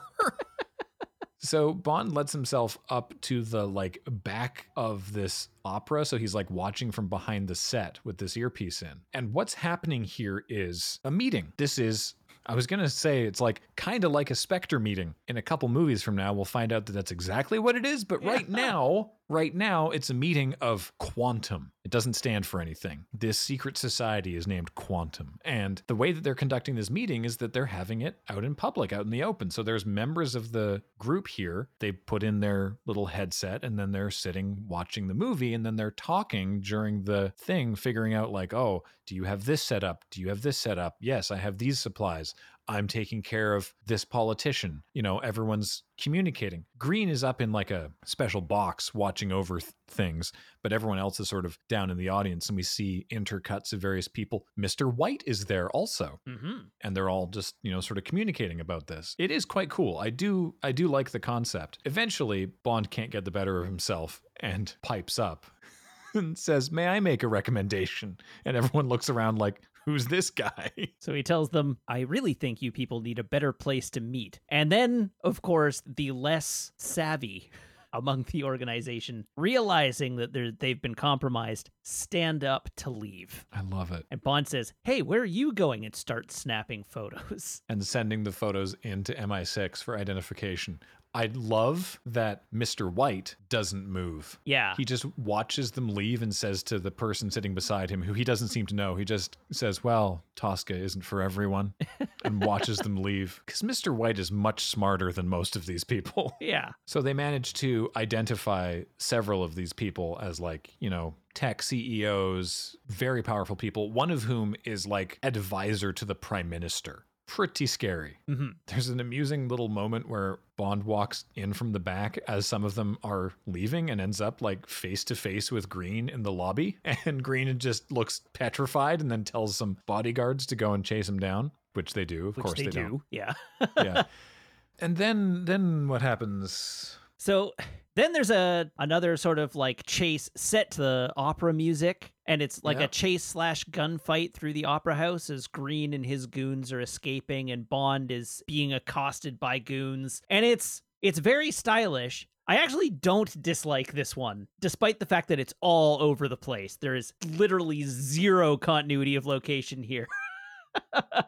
It's like he's in a kitchen and then he's not in a kitchen anymore and then he's on a scaffolding and who knows where he is, but it's all silent. Like there's no Foley for the action that's happening. It's just set to the music of the opera. It concludes when Bond makes his way up to the roof and is standing next to a door with his gun drawn, and a man bursts through the door in chase. Bond is ready and stands there with his gun to the man's head. He takes him across the roof and sort of like The Spy Who Loved Me, holds him out over the ledge, holding him by his collar and starts questioning him. Despite what you said, I do not like this scene. I don't like the action scene edited back and forth with bits of the opera because I can't follow what's happening. Like it's just jarring. It seems like, I don't know, it comes across as very like, oh, this will be so cool. It feels to me like the editor trying to be cute. That's fair. Completely fair. I don't know. I think they were like, we have all these great footage of Tosca, but there's like close-ups to like the people on stage in the performance. I don't know. I mean, you're right. It totally does read like, oh, this will be so cool. This one just, it works for me better. That's fair. I feel like the move to just using the opera audio feels like they're committing to the bit in a way that some of the other ones didn't. Yeah, right. Anyhow, I don't actually remember how much info Bond gets from this dude. He doesn't. He asks him who he's working for, and the guy's like, you think I'm going to tell you who I'm working for? And so then Bond lets him go off the roof, where he falls alive onto Dominic Green's car, and then Green's bodyguard gets out and shoots the guy and leaves him there. Specifically with the line from Green, is he one of ours? And the bodyguard is like, no, sir. He's like, well, then he shouldn't be looking at me. And he hides his face. And then the bodyguard gets out of the car and executes the guy. Which gets back to M as Bond shot the guy and threw him off the roof, which is not what happened. But as far as M is concerned, this is Bond killing another lead. Specifically, this guy is a bodyguard of the aide to the Prime Minister. Yeah. So he's a member of Special Branch, meaning like a fellow agent. Right. Which M is not happy about. And it even gives Bond a moment of pause when he's like, oh, crap. You know, even on Bond's face, he's like, I didn't mean to hurt, you know, one of our brothers, I suppose. Not really the same, you know, not like a fellow MI6 agent, but like, you know, broadly speaking on the same side. Yeah. I guess it's not necessarily implied that the bodyguard is dirty. No, because Bond was just shooting people in the middle of an opera house. He was going through the restaurant. Fair enough. I mean, it is implied that the assistant to the prime minister is dirty, and this guy is the bodyguard of that guy. And so, that raises some questions as to what the allegiances of this agent are. But I guess it's strictly speaking, he is not the guy that's necessarily dirty. Although when questioned, he didn't volunteer any information about who he was working for. Yeah. So I guess, yeah, all right. M and Tanner freeze Bond's credit cards. When he tries to book a flight to Bolivia, his credit card gets declined. And so he goes like, oh, okay, right, they've frozen my cards. And then takes his card and is about to leave, but then turns back around to the woman at the desk and goes, hey, in a moment, you're about to get a phone call. Could you tell them I'm heading to Cairo? Just very can you help me do something hilarious is the kind of demeanor he's getting across. And, because it's Bond and he's charming, the woman's like, yeah, all right. She's like, yeah. Sure. So the phone rings as Bond is leaving, and then we cut to Bond on a boat crossing a lake in Talamone, Italy, where he arrives at this phenomenal lakeside villa in which he finds Rene Mathis. Who's not super thrilled to see him. Would you be? I mean, Mathis says as much in the next moment. He's talking to his partner, his, mistress, his lady friend, who tries to offer them wine, and he says no wine for him, and she's like, what, why? And he's like, this man had me imprisoned and tortured, and you want me to serve him fine wine? And she says, you only buy cheap wine. Besides, sure, he had you imprisoned and tortured, and then they found out you were clean, and then they gave you this villa and a bunch of money, so really you kind of owe him. Yeah, it's good. Yeah. I just like Mathis a lot. I think Mathis is great. I like Mathis too. Eventually Bond sits down and just pours himself wine. Yeah. Initially Bond is like, hey, I need a passport. And Mathis is like, what, why are you asking me about that? What actually is it? Why are you actually here? And Bond gives him a printout of the photos that he took at the meeting. And Mathis says to him, you should destroy these. He's basically just asking for money. Yeah, he wants Mathis's help. Just looking for money and help.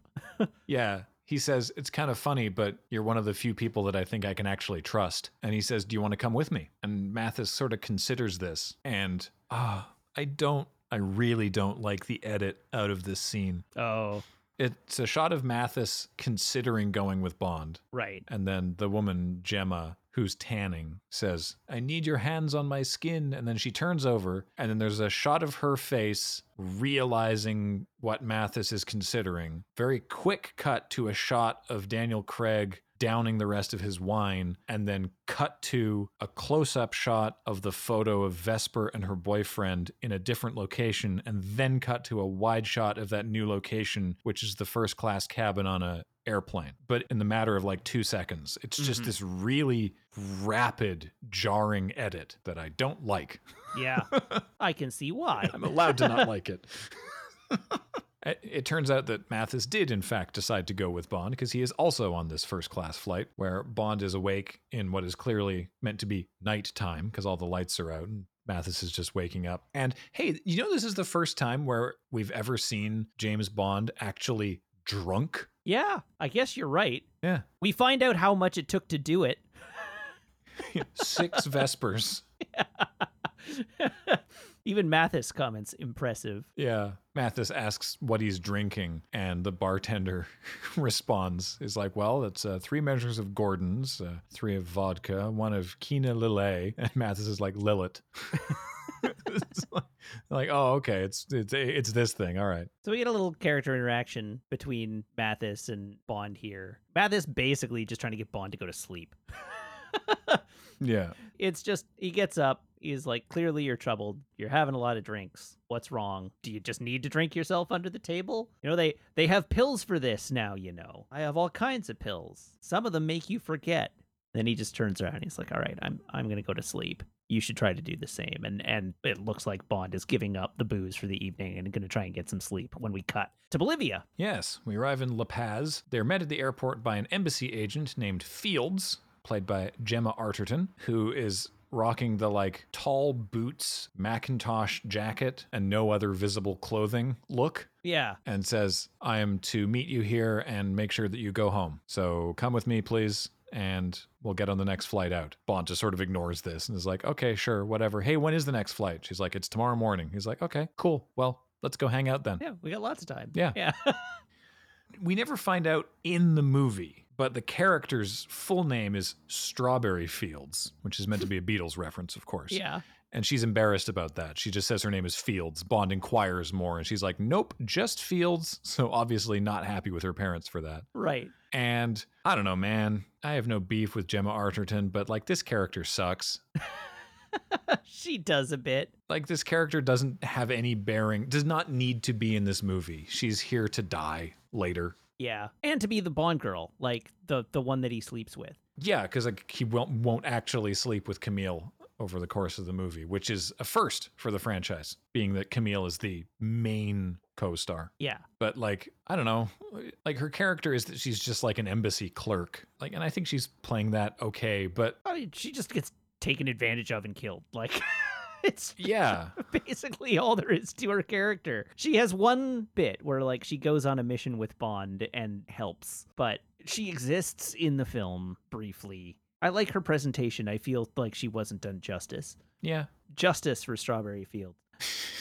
I just feel like she was only in the movie so that there was someone to sleep with Bond. Yeah, I agree with you. Which is not a great reason to have a whole character. It's also like, to me anyway, it feels totally unearned because like they go to the hotel she has picked out, which is not a particularly great looking hotel. And Bond is like, what's with this place? And she's like, it fits our cover. We're teachers on sabbatical. And he's like, no, this is terrible. Get back in the car. Let's go. And they go to this like phenomenally ridiculous hotel. And he's like, see, this one also fits our cover. And he goes up to the front desk and says, we are teachers on sabbatical and have won the lottery. And the guy goes, cool, congratulations. Here's some amazing rooms. They go inside and Bond is like, hey, I'm having trouble finding the stationery. Could you join me in my bedroom, please? And then they just have sex. Like, yeah. It's just like they haven't really had that kind of chemistry up to this point, and it's just like, boom, into it. I mean, if they show you her reactions to the things that he's doing along the way. She is clearly taken with this dashing, charming, agent who is a 00 and therefore has that sexy bad boy appeal, breaking all the rules, using cheesy lines, and they sleep together. And then she feels bad about it. She's like, I can't believe I let myself do this. I get it, but it truly does feel like Bond is just using her as a plaything. It's kind of mean. Yeah, it is. I don't know if it colors the whole movie into the movie is mean-spirited, but the treatment of this character in particular is mean. Yeah. Especially since I feel like her death, which is later, is inconsequential to the story and is only really there to be a fun callback. Yeah, a grim callback.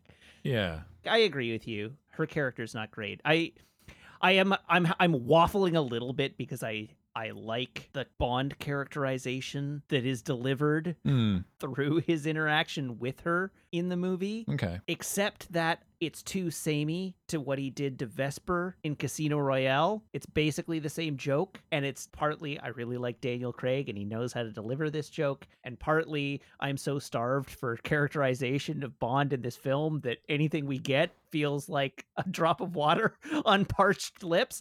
But we are teachers on sabbatical and have won the lottery. It's really good. That's I agree with you that is very, very funny. Absolutely. So I have a hard time coming down too hard on it. And also, I don't know, as I say, I like the presence of Fields in the movie, even if she is done dirty by the film as a whole. I like her character. Okay. She adds a touch of cute humanity to this movie that's not in it. Boy, that's not wrong. It's a good point. Mathis has been setting up a meeting with a friend of his who's a colonel of the police force here. And he arrives in Bond's room and tells him that Bond has an invitation to Dominic Green's Green Project fundraiser gala that they're doing. So he and Fields head over there all dressed up nice. And Mathis says he'll meet them there later. And Dominic Green talks about, he delivers this like speech about climate change and how we must be shepherds of the earth and how this is what the Green Project is going to do. And it's all very important work. And please give me money. And he's about to get some money from a wealthy benefactor when Camille, acting drunk, I think, shows up, just reappears. Camille's back in the movie and is like, oh, you should tell him about how you bought all of that part of the desert, because they're talking about a specific area that has been causing a drought. And Green says, well, I mean, obviously the country doesn't consider, these politicians don't think that if you cut down all the trees, then of course all the dirt will wash away and then you've ruined the water table. And then Camille shows up and is like, you should tell him about how all of that happened after you bought the land.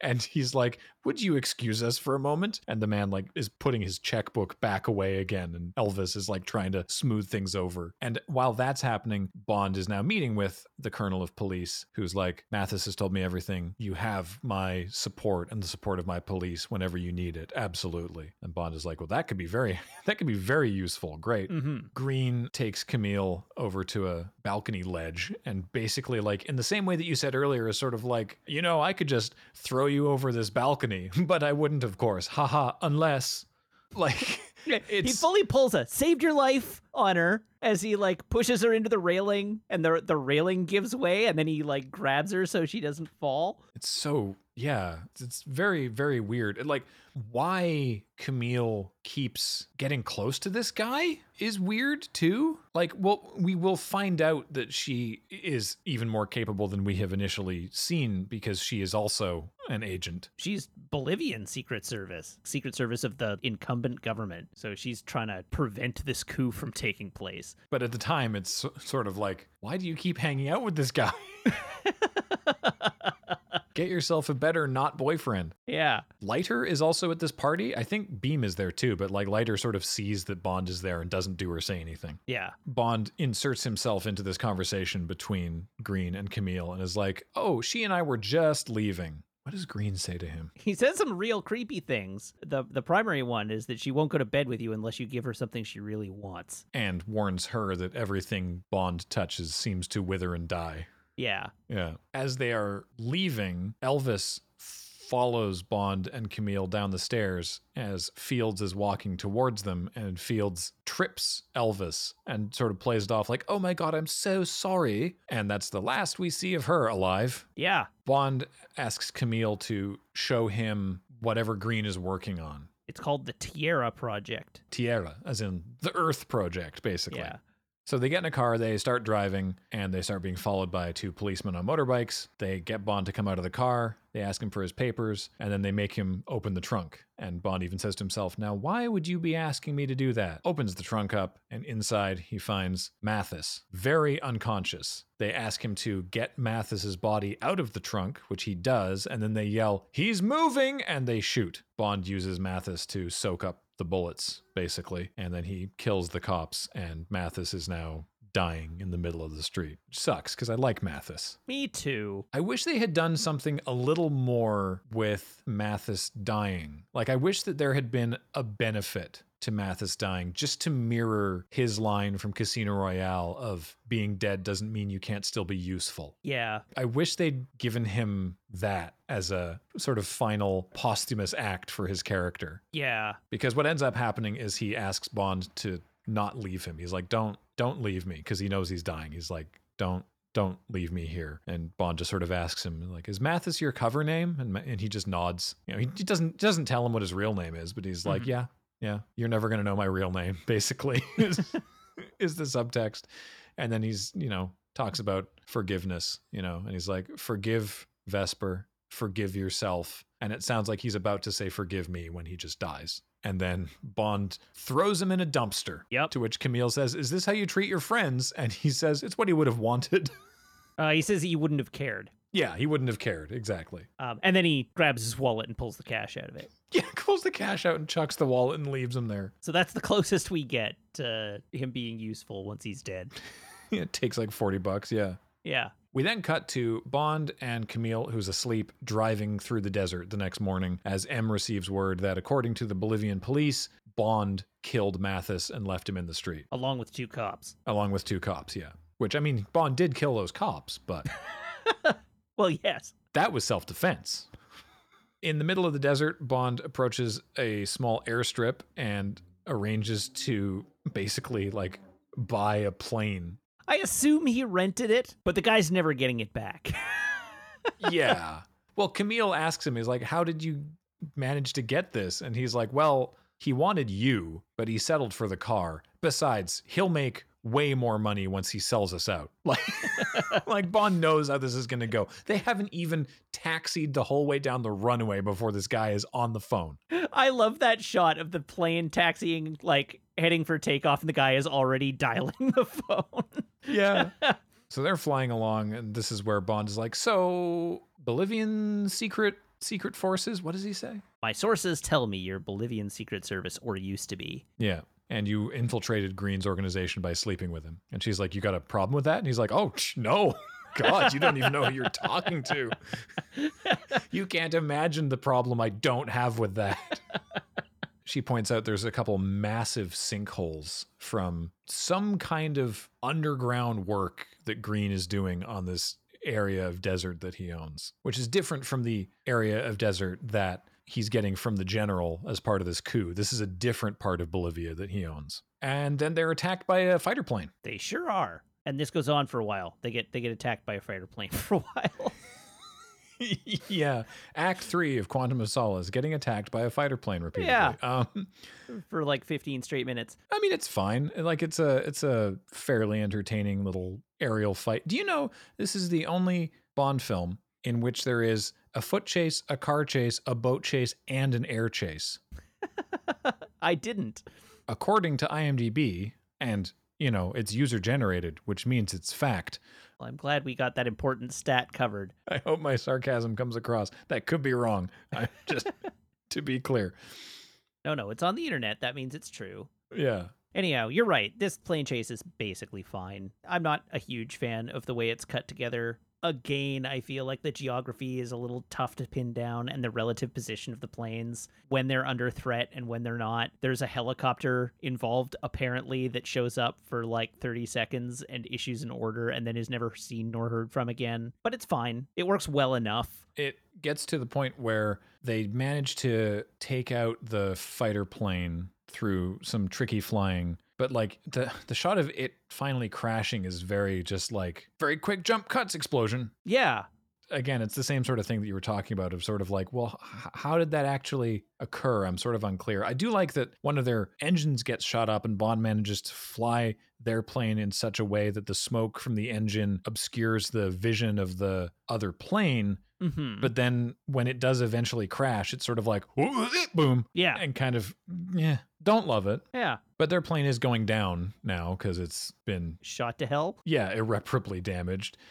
Camille gets a parachute on, and then Bond like stalls the plane intentionally, like flies it straight up in the air to give him enough time to like drop down the inside of the thing and grab Camille and heave them both out of the plane with her having the only parachute. And Yeah. so they both fall, can't quite reconnect with one another until they're below ground level in one of these giant sinkholes before the parachute finally deploys and barely slows their descent enough to allow them to live. But they do live. I like the concept of the stunt where like Bond there's one parachute, so he just chucks Camille out of the plane and then leaps out along with her with the hope of being able to grab on before the parachute opens so he doesn't fall to his own death. Yeah. I'm not crazy about how it gets assembled in the film, but it's a neat idea. Mm-hmm. So then we cut to M talking with Tanner, as Tanner is talking about how the Bolivian police have found Mathis's body and are claiming that Bond shot him. And she's going into a meeting with a government minister and has to explain what Bond has been doing, with the knowledge that Bond killed a member of Special Branch and has been murdering his way down the line of leads and did not return for debrief when ordered to. And so M is having to explain what's going on to this government minister while also sort of being harangued over the fact that she can't keep Bond in line. The foreign secretary is played by Tim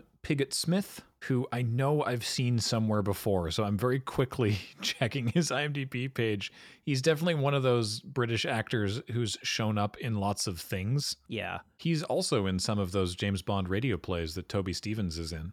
Yeah. He played Creedy in V for Vendetta. Oh, yeah. Okay. Oh, he plays Pegasus, the head of MI7 in Johnny English. I don't know where I know him from specifically. He's just one of those guys. Yeah. Well, he's been in lots of things. Yeah. Anyhow, his role in this movie is to order M to call Bond off. He delivers the message that Bond's mission is over. And M is like, yeah, he's out of control, but we know he's following a lead. We know that this secret organization exists. We know that Dominic Green is a member, and we have Bond in position to deal with it. The foreign secretary is like, nah. Whether or not he is involved with a secret evil organization, his interests and ours now align. He's agreed to sell us a ton of oil. We need a ton of oil because oil reserves are drying up, and the U.S. is looking out for its own, and we need to look out for our own. Call your man off. Which is a nice theory if she could get a hold of him, because currently he's down a pit. Yeah. Where he and Camille have regained consciousness, and Bond gets Camille's backstory of how General Medrano killed her family and set her house on fire while she was still inside. Earlier in the movie, she's wearing a low-backed tank top, and you can see she has a big burn scar across her back. And so that's what that was from. And they sort of have a bit of a commiseration about the concept of revenge. She's like, hey, if you get revenge on your guy, let me know how it feels, okay? And then they start to leave. Bond notes from the rock that where they are at the bottom of this cave used to be a riverbed. And then they climb up this embankment and see this massive underground lake that's been dammed up. And they realize Green isn't after oil, he's after water. And all through the movie to this point, it has been talked about and referenced that Bolivia is experiencing a substantial drought. There's like a cab ride earlier where the cabbie is talking at length about how like global warming is causing all the water to dry up. And of course, Green's speech at his party is all about global warming and the effects thereof. His plea for donations was about letting the water table evaporate and not caring for the results of that. And so, this water being dammed up. Interesting. So this is inspired by a very real thing. I mean, obviously global warming is real, or climate change is real, however you wish to word it. It's a real thing that's happening, and people are causing it. Get into it in the comments. I don't care. But what I mean is that this specifically is referencing the Cochabamba Water War, which was a thing that happened in Bolivia in 1999 and 2000, where they privatized the city's municipal water supply. It turns out the people of the city did not take particularly kindly to being charged corporate prices for their water. No doubt. Yeah, so there were massive protests, and eventually it ended up with the government reversing the decision. But yeah, that's the inspiration for Green's plan here, is that he's going to privatize Bolivia's water and, if you'll pardon the pun, soak them for money. And we don't even really get that that's the final thing until even later in the movie. Right now, it's just like he's damming up the water. Why does he want all this water? Yeah. Bond and Camille make their way out of the tunnel and to a nearby town, which is in the midst of a drought. They've run out of water. There's like a very like look at the human cost of this water having been dammed up scene as Bond and Camille walk through town, looking beaten and dusty in their party dress and tuxedo, as the residents of this little town are like trying to get their water tank to issue forth a few more drops between all of the residents of town in this dusty, arid desert. And Bond and Camille look quite moved, realizing the sort of like scope of what has happened. And then they board a bus and head on back to their hotel. I don't love the montage.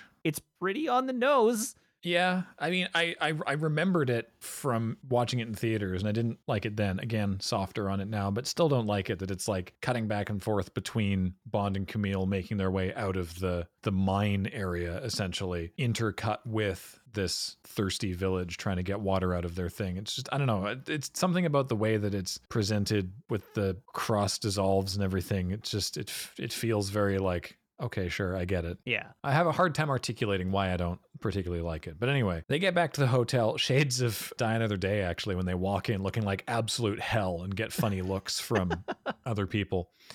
The man at the front desk says, "Your wife left you a note," which I assume is meant to be Strawberry Fields left a note. Yeah. And it just says, "Run." And so he tells Camille, "Maybe you wait here." She's like, "Okay." And so he heads up, opens the door, and inside are a bunch of MI6 agents and M. And one of them says, "There's a woman downstairs. She says that this is not her fight." And Bond's like, "Yeah, that's true. Let her go. She's nothing to do with this." So they do. And yeah, M is there. And she's like, "So what the hell, man?" Also, you should see the next room. And he goes into the next room where Strawberry Fields is dead, having been drowned in oil as a message, I guess. I don't know. I don't actually know why oil, because they thought that it was oil, but it's actually water. The reason that it's oil is, it's a striking visual, and she's draped across the bed just like the woman who was covered in gold was in Goldfinger. So it's an explicit, James Bond, haha, get it reference. Yeah, it's clearly a callback to Goldfinger. In the scene, Bond, I think, even says that it's a misdirect, because M is, throughout this scene leading to the reveal of Fields, M is like, "You've been called off. We're here to take you home. You need to debrief. You killed a member of Special Branch. You are off the leash, and we need to rein you in. And that aside, the mission mandate has changed because our government has struck a deal with Green for oil. And so we can't have you killing him too." And Bond is like, "Well, there is no oil." And then that's when M opens the door. It's like, "Really? There's no oil? You sure about that?" This is a funny way to confirm that there's no oil. This is clearly about oil. And Bond is like, no, this is a misdirect. They're trying to make you think this is about oil, but it's not about oil. And she's like, "Well, we can't take that on faith, so we got to take you in." And they do. Yeah, and the thing is, I don't think that they needed this moment to move the plot forward, which is why I don't think that I don't think having Strawberry Fields be there just so that she can do the stuff earlier and then die by being drowned in oil, I don't think it's useful. I don't think that her character is useful to this story. Yeah, no, I agree with you. This is here as a cute Goldfinger reference. Pretty much.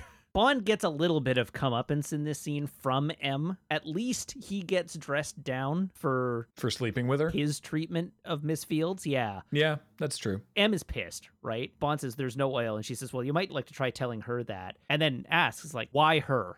Why did you do this? Because she blames Bond for getting her involved. She's like, why did you do this? She's a clerk. She doesn't know any better.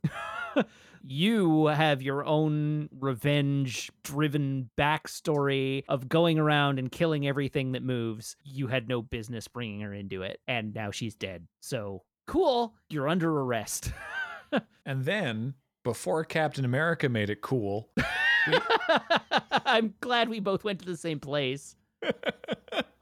We get a scene of Bond in the elevator with three guys. It's a much smaller elevator, and his hands are tied, and he takes out three dudes in the elevator. It's cool. I like how when he gets to the bottom, the door starts opening, and he's like, "Closed door, closed door, closed door." Yeah. Until he can grab a gun from the guy, and then he's like, "Okay, cool. Now I can leave." His escape from the hotel is neat, but I'm not sure if I like the escape from the hotel or if I just like the location. It's a cool location. The hotel is so visually striking that I don't know how much of it is just I like this location and their use of it, or if I like what actually happens here. So anyhow, he gets off the elevator, walks around a corner where M is now leaving. And just walks up to her, no longer in the custody of the three men that she just left him with. So she naturally looks quite shocked. And Bond rounds the corner and says, "Listen, Miss Fields showed true bravery. I want you to note that in her report, but I need to see this through." And M says, "There is a capture or kill order out on you. I can't let you do that." Bond simply responds, "Well, I wonder who did that." Yeah, it's like, who put a capture or kill order out on me? M?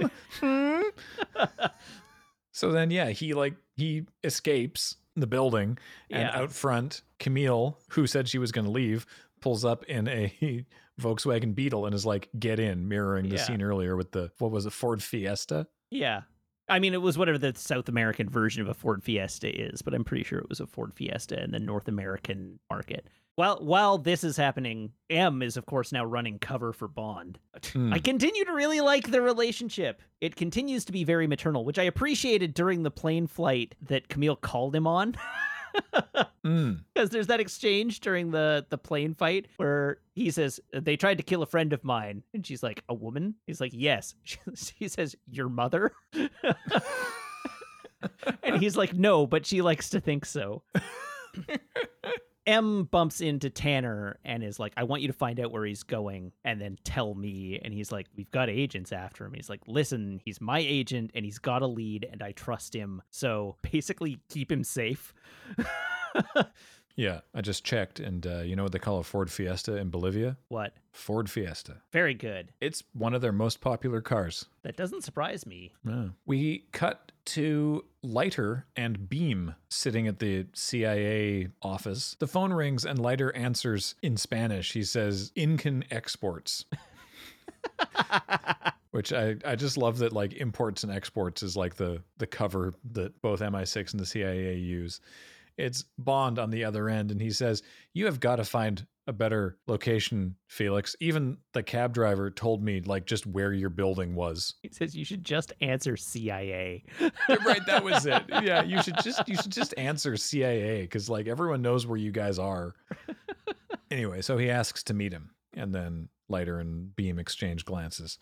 So Leiter shows up at this bar. One of the first things Bond says is like, so how much time do I have? Right? And he's like, not long, about 30 seconds probably. And we see some shots of like a strike team loading up and getting close. Essentially, Leiter is trying to suss out like how much Bond actually knows and if he thinks that Bond can see this through before he'll actually tell him the truth, essentially. Right. He does eventually decide, yes, I'm going to tell him what's up, and he whispers where to find Green in this meeting that he's having at this hotel in the desert, and then says, Bond, move your ass.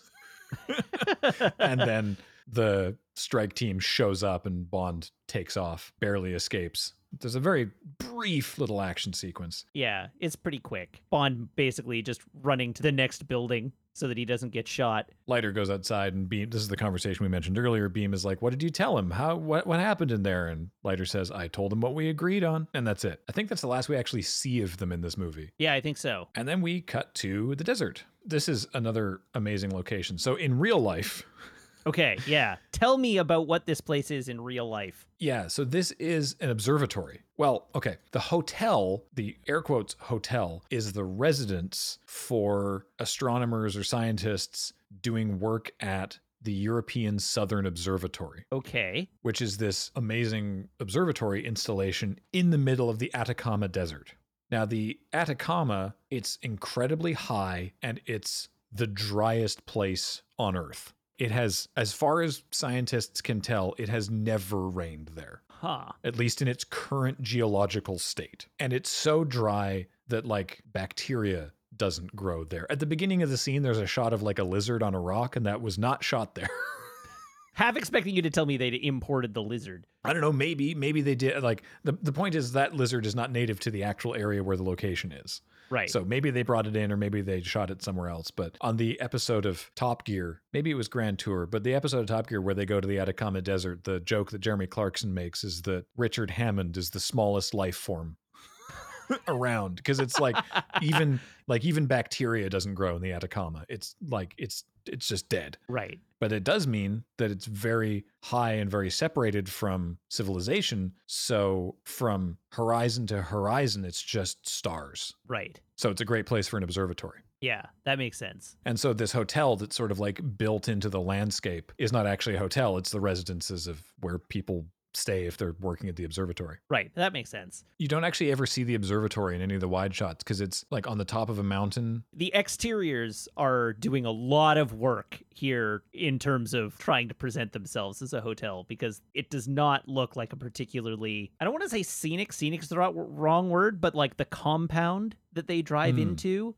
looks very utilitarian. Even though the building itself is quite ornate, the compound that it's on, like the road and the gate, all looks like an industrial complex. Yeah, big time. Also, why would you put a hotel in the middle of the desert? I don't know. That's a great question. I don't know. So there's a very important piece of throwaway dialogue at the beginning of this scene, which is that there's a noise, a sort of a low noise in the background somewhere. And one character says, "What was that?" And the other character says, "Oh, that's the fuel cells. This whole compound runs on them. They're a real pain in the ass, actually, highly unstable." And that is the excuse for what happens at the climax of this movie. At least they made one. It's pretty tenuous. It's better than no excuse. It's better than no excuse, certainly, but it is still very silly. But more on that when it happens. Currently, the two people, there's like some guards and some hotel staff trying not to upset anybody, but the main two people that are here right now are General Medrano and the colonel of the police. So even before Mathis got to him, he was already working for the bad guys, and Mathis going to him probably just sealed Mathis's fate. Right. Mathis being knocked out, put in the back of Bond's car, and then having Bond being pulled over by police who were waiting for Bond to leave was all because of this dude. So the interiors here are gorgeous. Yeah, the interiors are very cool, yeah. Behind a rock at a distance, Bond and Camille are getting ready to make their way in. Bond gives Camille a little bit of advice and is like, now, when you get a chance to do this, you're going to be, adrenaline. It's going to be wild. Take a moment, take a deep breath. You only need one shot. He's like, here's how you do a revenge. So then there's this like weirdly long people walking to the meeting montage. They got to fiddle their 1 hour and 46-minute runtime somehow, Graham. It's just weird. It's like these two dudes are sitting out in the balcony and then they're like, oh, Green's here. And then it just cuts back and forth between people walking upstairs and along hallways and stuff. And like on the one hand, it's like, sure, I guess this establishes more of the interior of the location, but you could have done that without like, let's move to the scene now. And then like cut between these two groups of people walking. Yeah. The only thing otherwise that I think it helps establish is that the hotel is empty. Like it's just them there. They have the whole place to themselves. Yeah. And the poor staff member who's just trying to get them a beer if they want it. So Green shows up and gives the colonel of police a giant briefcase full of euro because the dollar's been dropping these days, you see. And he leaves. 2008. Yeah. And the general is like, where's mine? And Green says, well, you got to sign this first. So he does. He signs the thing to give Green control of the chunk of desert that he doesn't care about because there's no oil there. And then Green is like, great, now sign this one. And Medrano's like, well, what's this? And he's like, well, now that we own 60% of the water table in Bolivia, this is an agreement giving us control over the water supply. And Medrano's like, this is twice what we're paying now. And Green's like, yeah, well. Sure is. Yeah. Eventually, Medrano has no option but to sign it. Which he does with some venom. He's not pleased about it, yeah. No, that's Dominic Green's ultimate plan here, is to gouge Bolivia for their water. It's a little underwhelming, I think. It's definitely evil. Yeah. It's a Spectre plot. I believe it. This is what I was getting at when I was like, there's a totally serviceable Bond movie in here that's not a sequel at all to Casino Royale. Is like, there's an evil organization that exists, and one of their middle manager members is off doing an evil where he's extorting the ascendant general of Bolivia for control over 60% of Bolivia's water supply. I expect to report to number one my millions of dollars in revenues each year at our annual Spectre meeting. Like, it's a totally bog standard evil organization plan that Bond gets all up in and ruins.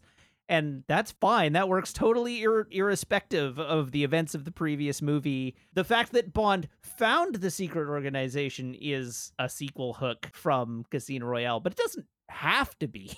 This movie still fundamentally functions without that hook. Mathis just has to be someone else. Yeah. Mathis doesn't even have to be someone else. He's basically Felix Leiter. Yeah, that's true. I don't know, man. It's just like, as you say, a perfectly serviceable Bond film. Yeah, like I don't think it's anything to write home about in terms of No. like originality of plot or anything like that. But it doesn't strike me as like unusual, underwhelming. I guess it's evil. I guess it's not like threatening the world with nuclear weapons. He's just extorting a South American country. But I guess it's evil. This doesn't seem like the kind of thing that MI6 would have stopped otherwise. A little bit, yeah. Well, in fact, the British government is trying not to stop it.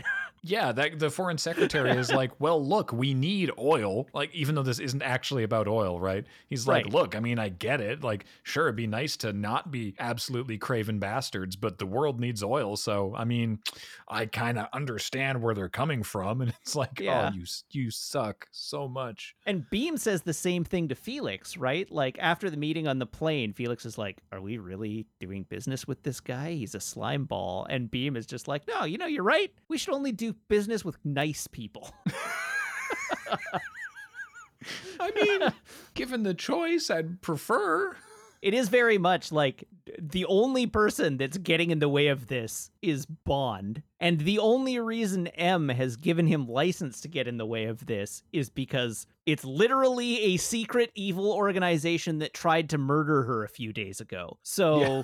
like, it's not like he's acting on behalf of the government here. It's like, no, you tried to kill my mom, so I'm going to piss in your pool. Yeah.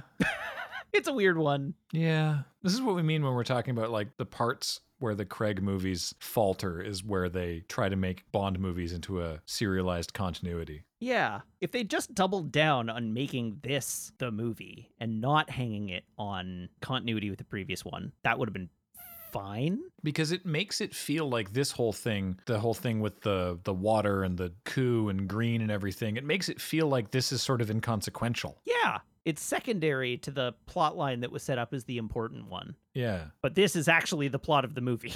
Yeah. So Camille manages to get inside. She sneaks inside the actual hotel area and is about to make her move as the general is trying to rape the hotel staff. And Bond gets into the hotel through the carport by jumping on top of the car of the colonel of police as he is leaving. He jumps on the hood of the car and says, "We used to have a mutual friend," and shoots him in the head, which I like. And then that car books it in reverse and slams into what we can only assume is one of those unstable fuel cells they lampshaded earlier, because it explodes. And this building will not stop exploding for the rest of the movie. It sure won't. This is comical how much this explodes and keeps exploding. And it's like, I know that you set it up with like, oh, they're very unstable. And it's like, they're not that unstable. Like, it's just constant flames and explosions for the remainder of this movie. Yeah. So I got a question for you. Yeah. When you're constructing a residence in which people live, Yup. generally there are two primary considerations when it comes to safety. Uh-huh. One is that it's not going to literally fall over and crush everyone inside. Yep. What's number two? That it doesn't explode. More or less, yeah. Like fire safety is usually Yeah. concern number two. The fact that when one tiny section of the building lights on fire, the entire rest of the building doesn't go up with it. Yeah, there's like no fire suppression at all. We see some sprinklers go off. Well, they don't do a damn thing. They sure don't. So I have some questions for the Bolivian fire inspector. So Camille breaks into the general's room and saves the poor hotel staff member, who we presume escapes the building. We never see her again. No. And then more explosions start happening. There's an absolutely unnecessary bullet time shot of Dominic Green running away from an explosion that completely immolates Elvis. Just gratuitous bullet time shot. Yeah. With a whole bunch of glass panels exploding. And then the rest of this sort of climax is Bond fighting with Green while Camille is fighting with General Medrano. Matthew Almaric said that Green doesn't fight and is bad at it. And so I played it like he's an angry schoolboy, like when you would fight in school. Yeah. Which definitely comes across because he's not good at it. Yeah. But he's unpredictable enough because he's bad at it that he's able to, get a couple licks in on Bond. This fight is actually pretty good. The way Green is portrayed here is really good. The action is like you can follow it. It's fast and frenzied, mostly because, as you say, Green is just going to town, trying to keep Bond at arm's length and get as many licks in on him as he can. And so, like, it works pretty well. Also, the props that they have Green using to hit Bond with really make me feel for Bond, because he starts hitting with like a metal pipe, right? Yeah. And over the next 3 cuts, the pipe gets progressively, like, it starts out straight and gets progressively more U-shaped. Yeah. As he's like bent it around Bond after hitting him so many times. And then he goes for an axe and is just swinging this axe at Bond like it's life or death, which it is. It makes for quite a compelling fight for the most part. There's a real audience cringe moment. Not for me, not quite as bad as the chair in Casino Royale, but where the fire axe goes in to the front of Green's foot. Like, you don't see anything because he's wearing his shoe, but at the front of his foot gets like bifurcated by the fire axe, and then the axe pulls back out, and it's just like, oh, that would hurt so bad. Yeah. You know what would hurt even worse? No, any number of these other things. Well, maybe not even worse, but about the same amount. What happens immediately after that, as he falls off, like a bridge in the hallway collapses, and he falls off the ledge, and Bond catches him by his hair and holds him over this gap by his hair. Now, this is a great moment, though, because what has Bond done with every other possible lead so far in this movie? Killed them. Yes. And he has every opportunity, and the look on his face that he really wants to just let go and cast Green into this pit of flames. Yeah. And he hears a gunshot from where Camille is and wants to just drop this dude, kill him, and go and help Camille. Especially as Green twists the knife by like being dangled by his hair, laughs and says, "Ha ha, it sounds like you've lost another one." Yeah. And Bond pauses and takes a deep breath and pulls Green back up and does not kill him. There's at least that. At least there's some character stuff for Bond there. Character growth. How we've missed you. Yeah. As it turns out, that was in fact Camille shooting General Medrano. So she got to do that, which is great. But now she's trapped in this flaming room and is flashing back to when she was a little girl stuck in a flaming house. She's not having a particularly good time. Bond saves Green, but just sort of leaves him to his own devices and goes to rescue Camille, which he does by causing another explosion. Like, part of the wall falls apart, and there's another one of these apparently very unstable fuel cells. And so he's like, hide your face. And then he shoots it, and it blows the hole open in the side of the building, which allows them to improbably crawl outside. Do you have any idea how dead they would be? So dead. So aside from the like explosion itself, which would immolate them, they're already in a room, an ostensibly closed room, full of flames, consuming all the oxygen in the room. Then they blow up a hydrogen fuel cell, causing another huge fireball, undoubtedly exhausting all the oxygen in the room, but then rupturing the wall to the air outside, allowing all that fresh air to rush back into the room that they've just released an accelerant into. That's if the pressure wave hasn't already killed them. I've seen Backdraft. I know how this works. Sorry, I'm calling out the comments again. I'm going to get comments. It's like, if you've seen Backdraft, you have no idea how this works. Oh, God. What's funny to me is that this whole scene, all these explosions are predicated on how unstable the hydrogen fuel cell is. And in a few minutes, we're going to see Bond and Camille drive up and park a car that is clearly legible on the hood is a Ford hydrogen fuel cell concept car. Yeah. Ford getting their advertising dollars worth here.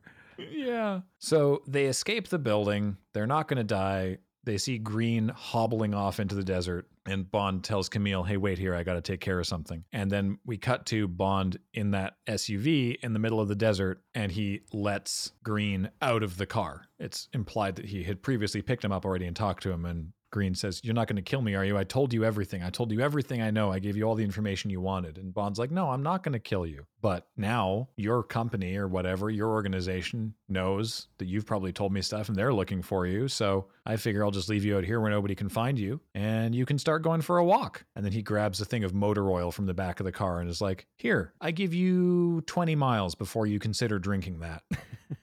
And then he just leaves him there. Yeah. Which is pretty grim. Yeah.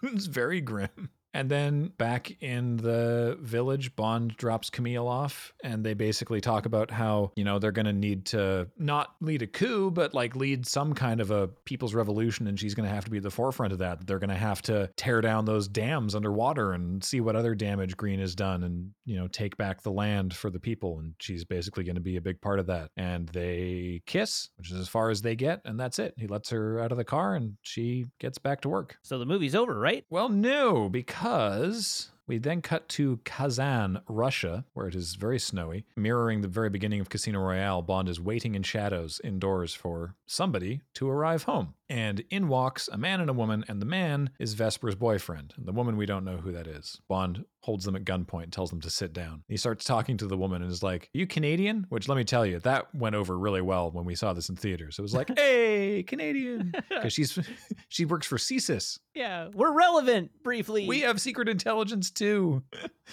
And she's wearing the same love knot necklace that Vesper had. And he's basically like, "Oh, you're secret intelligence, aren't you? Right. Well, he's using you, by the way. Just so you know, you should go talk to your people, let them know you have a mole inside, by the way. Also, obviously, because of this whole thing. So you must have a mole. Nice necklace, by the way." He holds up his. He's like, "I had a friend who had one just like it." And you can see she does some great face acting. I don't know who this person is. I don't know her character name or her actor name. I'll look it up in a moment. But she does some great face acting of basically realizing it. Just sort of comes over her in a wave of like, "Oh my God, everything makes sense. Oh, he's completely taken me for a ride. Holy crap. None of his feelings are real. I have been completely betrayed." I think she also knows that the position she's in, Bond could probably just kill the both of them. Because as he lets her go, she just says very quietly on the way out the door, says, "Thank you," and shuts the door behind her.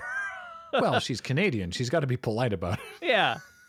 The character name is Corin, by the way. Ah, thank you. Played by Stana Katic. She was in Castle. Right. She plays Kate Beckett in Castle. Oh, of course. Yeah. Okay. With Nathan Fillions. Cool. So she leaves, and we don't see what happens between him and Bond, but we cut to outside where Bond leaves the building and there's a bunch of MI6 guys and M waiting outside. M basically asks him, like, "So is he alive?" And he's like, yeah. No, he told me what we wanted to know. And according to M, this confirms what she said to Bond at the end of Casino Royale. So we're sort of restating the end of that movie. Mm-hmm. Vesper really did love you. And, it's weird because at the end of Casino Royale, she's like, "Vesper did this to save your life. She didn't want to do that. She really did love you." And then this is, "See, I was right when I thought that all of this was the case." I told you so.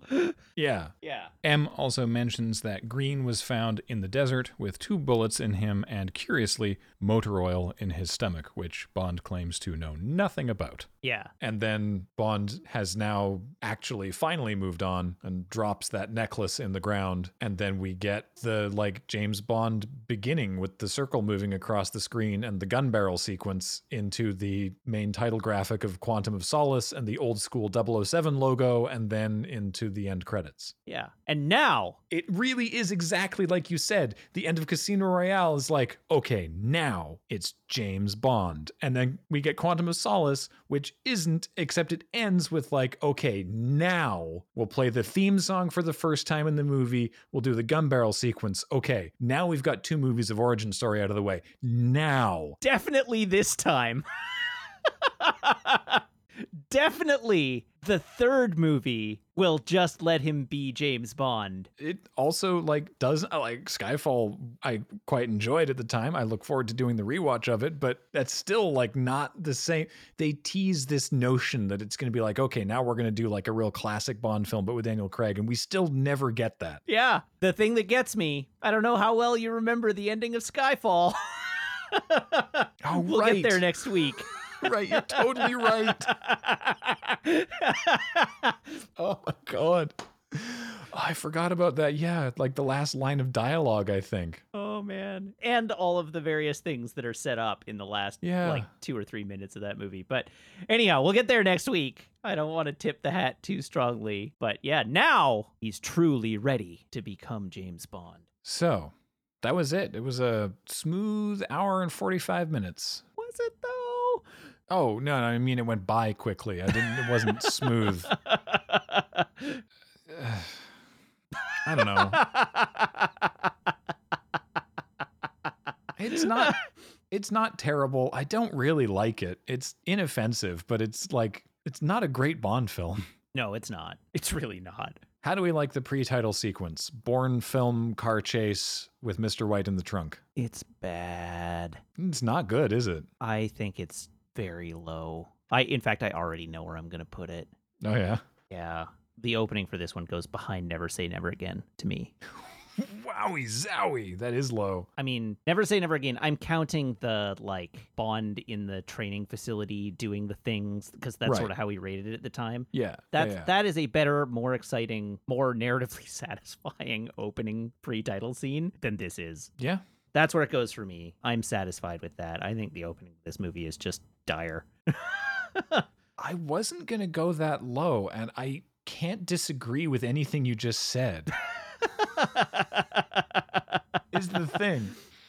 Don't feel like you have to join me down at the bottom of the pile, but I do not like the opening of this very much. No, I mean, it's not good. It's just an action scene that's hard to follow and doesn't tell you anything, and then that's it. It's over in 3 minutes. Yep. Yeah, you know what? I will put it down there. This honks.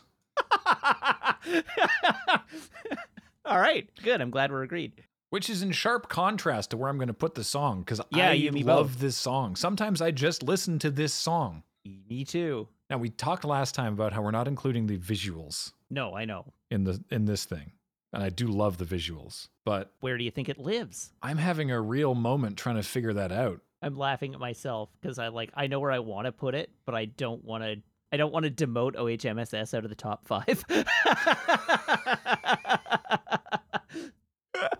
I'm having the same I'm having the same debate. This is the problem. I think the opening title theme for OHMSS slaps so hard, and it feels wrong to push it out of the top 5. I don't know. Like I said earlier, this does everything I want a Bond title song, especially a modern Bond title song, to do, which is get an artist who is really, really good at their craft and make a song that sounds cool, that is evocative of the Bond mythos, and absolutely has the feeling and sound of a Bond theme. I want to put this at number 2. I want to put this so do really I. high. It rips. This song rules. It's big, meaty horns and a good bass beat, and the sleazy trumpet line, and the vocals bang. The lyrics are good. It's a song that I want to listen to when I'm not watching a Bond movie. It is easily the title sequence that I'll go back to and watch most often on YouTube, which maybe that just means it's number 1 for me, right? I will watch this opening title sequence just as a YouTube video anytime I feel like it, which I cannot say for most of the others. A lot of them are good songs. See, now I'm including the visuals, but a lot of them are good songs, and I think all 5 of my top 5 are good songs. Yeah. I'm doing what I said I wanted to do. I'm putting this at number 2. Yeah, I think I'm going to do the same thing. It's going to go behind Goldfinger to me and ahead of Live and Let Die. I love Live and Let Die so much. I know you do. The only reason I'm putting it ahead of Live and Let Die is because I find the up and down of Live and Let Die a little jarring. Oh, that's fair. Yeah. No, you're not wrong there. By the same token, I also find that this song goes a little off the rails vocally towards the end, where it just at the now I'm criticizing it, but I think this also goes at number 2 for me. Yeah, I'm comfortable with that. Okay, now the moment of truth arrives. Yeah. I know what range it goes in for me. Yeah, this is in the range of films that are without being actively bad. Yeah. I don't even think that Thunderball or Diamonds Are Forever are actively bad. They're just what do we say Diamonds was? It was tacky, right? It was just Yeah. but there was still, there was still stuff in it that, that I like. This is where do we put movies that are just sort of inoffensive, but also kind of immaterial? Yeah. Lower than that? It's not worse than Die Another Day. No, it's not worse than Die Another Day. I agree. So you actually named the 2 movies that I was thinking of as comparators. Where Thunderball, we just thought Thunderball was boring. Yeah. Right? And this isn't necessarily boring, but it's from a plot level, it's pretty rote. And from from an action and cinematography and characterization point of view, it's just frustrating. It just doesn't deliver in a way that I want, but it's like, it's fine. It's not long enough to be boring. Yeah, that's it's true. like I don't get tired of it while I'm watching it. I mostly get frustrated by it because it's so close to being really good. And I think that's why I had such a, now I'm like articulating my own opinion, I guess. On a podcast dedicated to declaring our opinion about movies. How Well, dare fair you. enough. But I think this movie is almost good. I just wish they'd made every decision differently. I can see every choice they made, and I can see why they made that choice, and I just wish they'd made it differently. And the result is a movie that's almost really good. All the actors for whom this is their second appearance or would appear again, I think are great. And I really like Olga Kurylenko as Camille. I don't think anybody is like half-assing it on the cast. No, Gemma Arterton doesn't make a huge impact on me. I don't dislike her. She doesn't make a huge impact on me. And Matthew Almaric is like kind of dull for me as a bad guy. But apart from that, it's okay. I think I've settled where I'm putting it. I basically agree with you. The thing that frustrates me is that with all the cast that we've seen, we know what this looks like when it works. Yeah, and all the amazing locations and the effort that was put into all the action sequences that just like ended up looking how they did when they were finally on the screen. It's just like, Yeah. So this is going ahead of Thunderball for me. I think this goes between Thunderball and The Man with the Golden Gun for me, but I think it lives in that neighborhood. Okay, this goes much lower for me. There's not that much list below there, Graham. So, okay, here's the thing. I really, to you listening at home, I want to make this really clear. I am putting this above Die Another Day. It is better than Die Another Day. There is I think, a huge gulf to me between this movie and Die Another Day. Oh, yeah. But I don't actually think that this is better than any of the other ones because all the stuff that I like about this movie is kind of surface. And there's just a lot of stuff that, I don't know, I'm never going to want to be like, all right, time to watch a Bond movie. Time for Quantum of Solace. Like, I'm going to go watch the opening title sequence on YouTube from time to time. I don't want to watch this movie again. Yeah, I mean, like, I'm only ever going to watch this movie as a two-parter with Casino Royale after having watched Casino Royale. Yeah. It's pretty unlikely that I'll ever watch this on its own. Yeah. So for me, this is only one place ahead of Die Another Day. But you at home need to understand that there is a gap in there. A chasm. Yeah, between those two movies. Yeah, I'm a little softer on it just because, like, I do think it lives in the neighborhood of The Man with the Golden Gun, which I'm not keen on.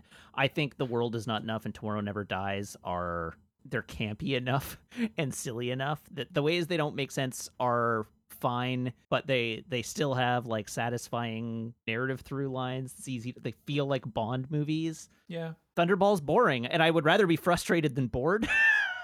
That's very true. That's my problem with this movie. It's not even that badly constructed, though I have some big editing complaints that I mentioned. It's just dull to me. It's just like, it's kind of just not interesting. Yeah. Yeah. In our next episode, we'll be looking at 4 years later, the 2012 movie Skyfall, which, I mean, it made a ton of money. Let's put it that way. It was a very, very successful outing. And I don't know. I remember it being really good and I want to watch it again. Yeah. I know that, I don't know. There's we're getting some really divisive opinions in the comments, which by the way is fine. Anyone listening to this, you're allowed to hold your own opinions. But some people really just don't like any of the Craig movies. Yeah, I've noticed that too. Yeah. All of the Craig movies are bad. Like, really? No. You're allowed to have your opinion, but really? Yeah. Anyway, I'll be curious to rewatch Skyfall with the eyes of the podcaster who must talk about it. Yeah. I also am really looking forward to it. If nothing else, I remember it being sumptuously shot. So, I mean, cinematographer Roger Deakins is, yeah, anything he's filmed is terrific. So, yeah, I'll be looking forward to that. But until then, that is going to do it for this episode of From Rewatch with Love. So until next time, I want to say, of course, thank you to Matt for doing this with me. Thank you. I want to shout out to Matt Griffiths for doing the video editing on these. Do check out the video production if you have the time and opportunity to watch them on YouTube. Thanks to Featherweight for the art, and thanks to Heather, who does podcast admin for us. And of course, thanks to all of you for your kind support of what we do here at Loading Ready Run, be it this podcast or our other projects, by giving us your support at Patreon. That's patreon.com/loadingreadyrun, or becoming a member here on YouTube. Thank you so much for listening. This podcast will return.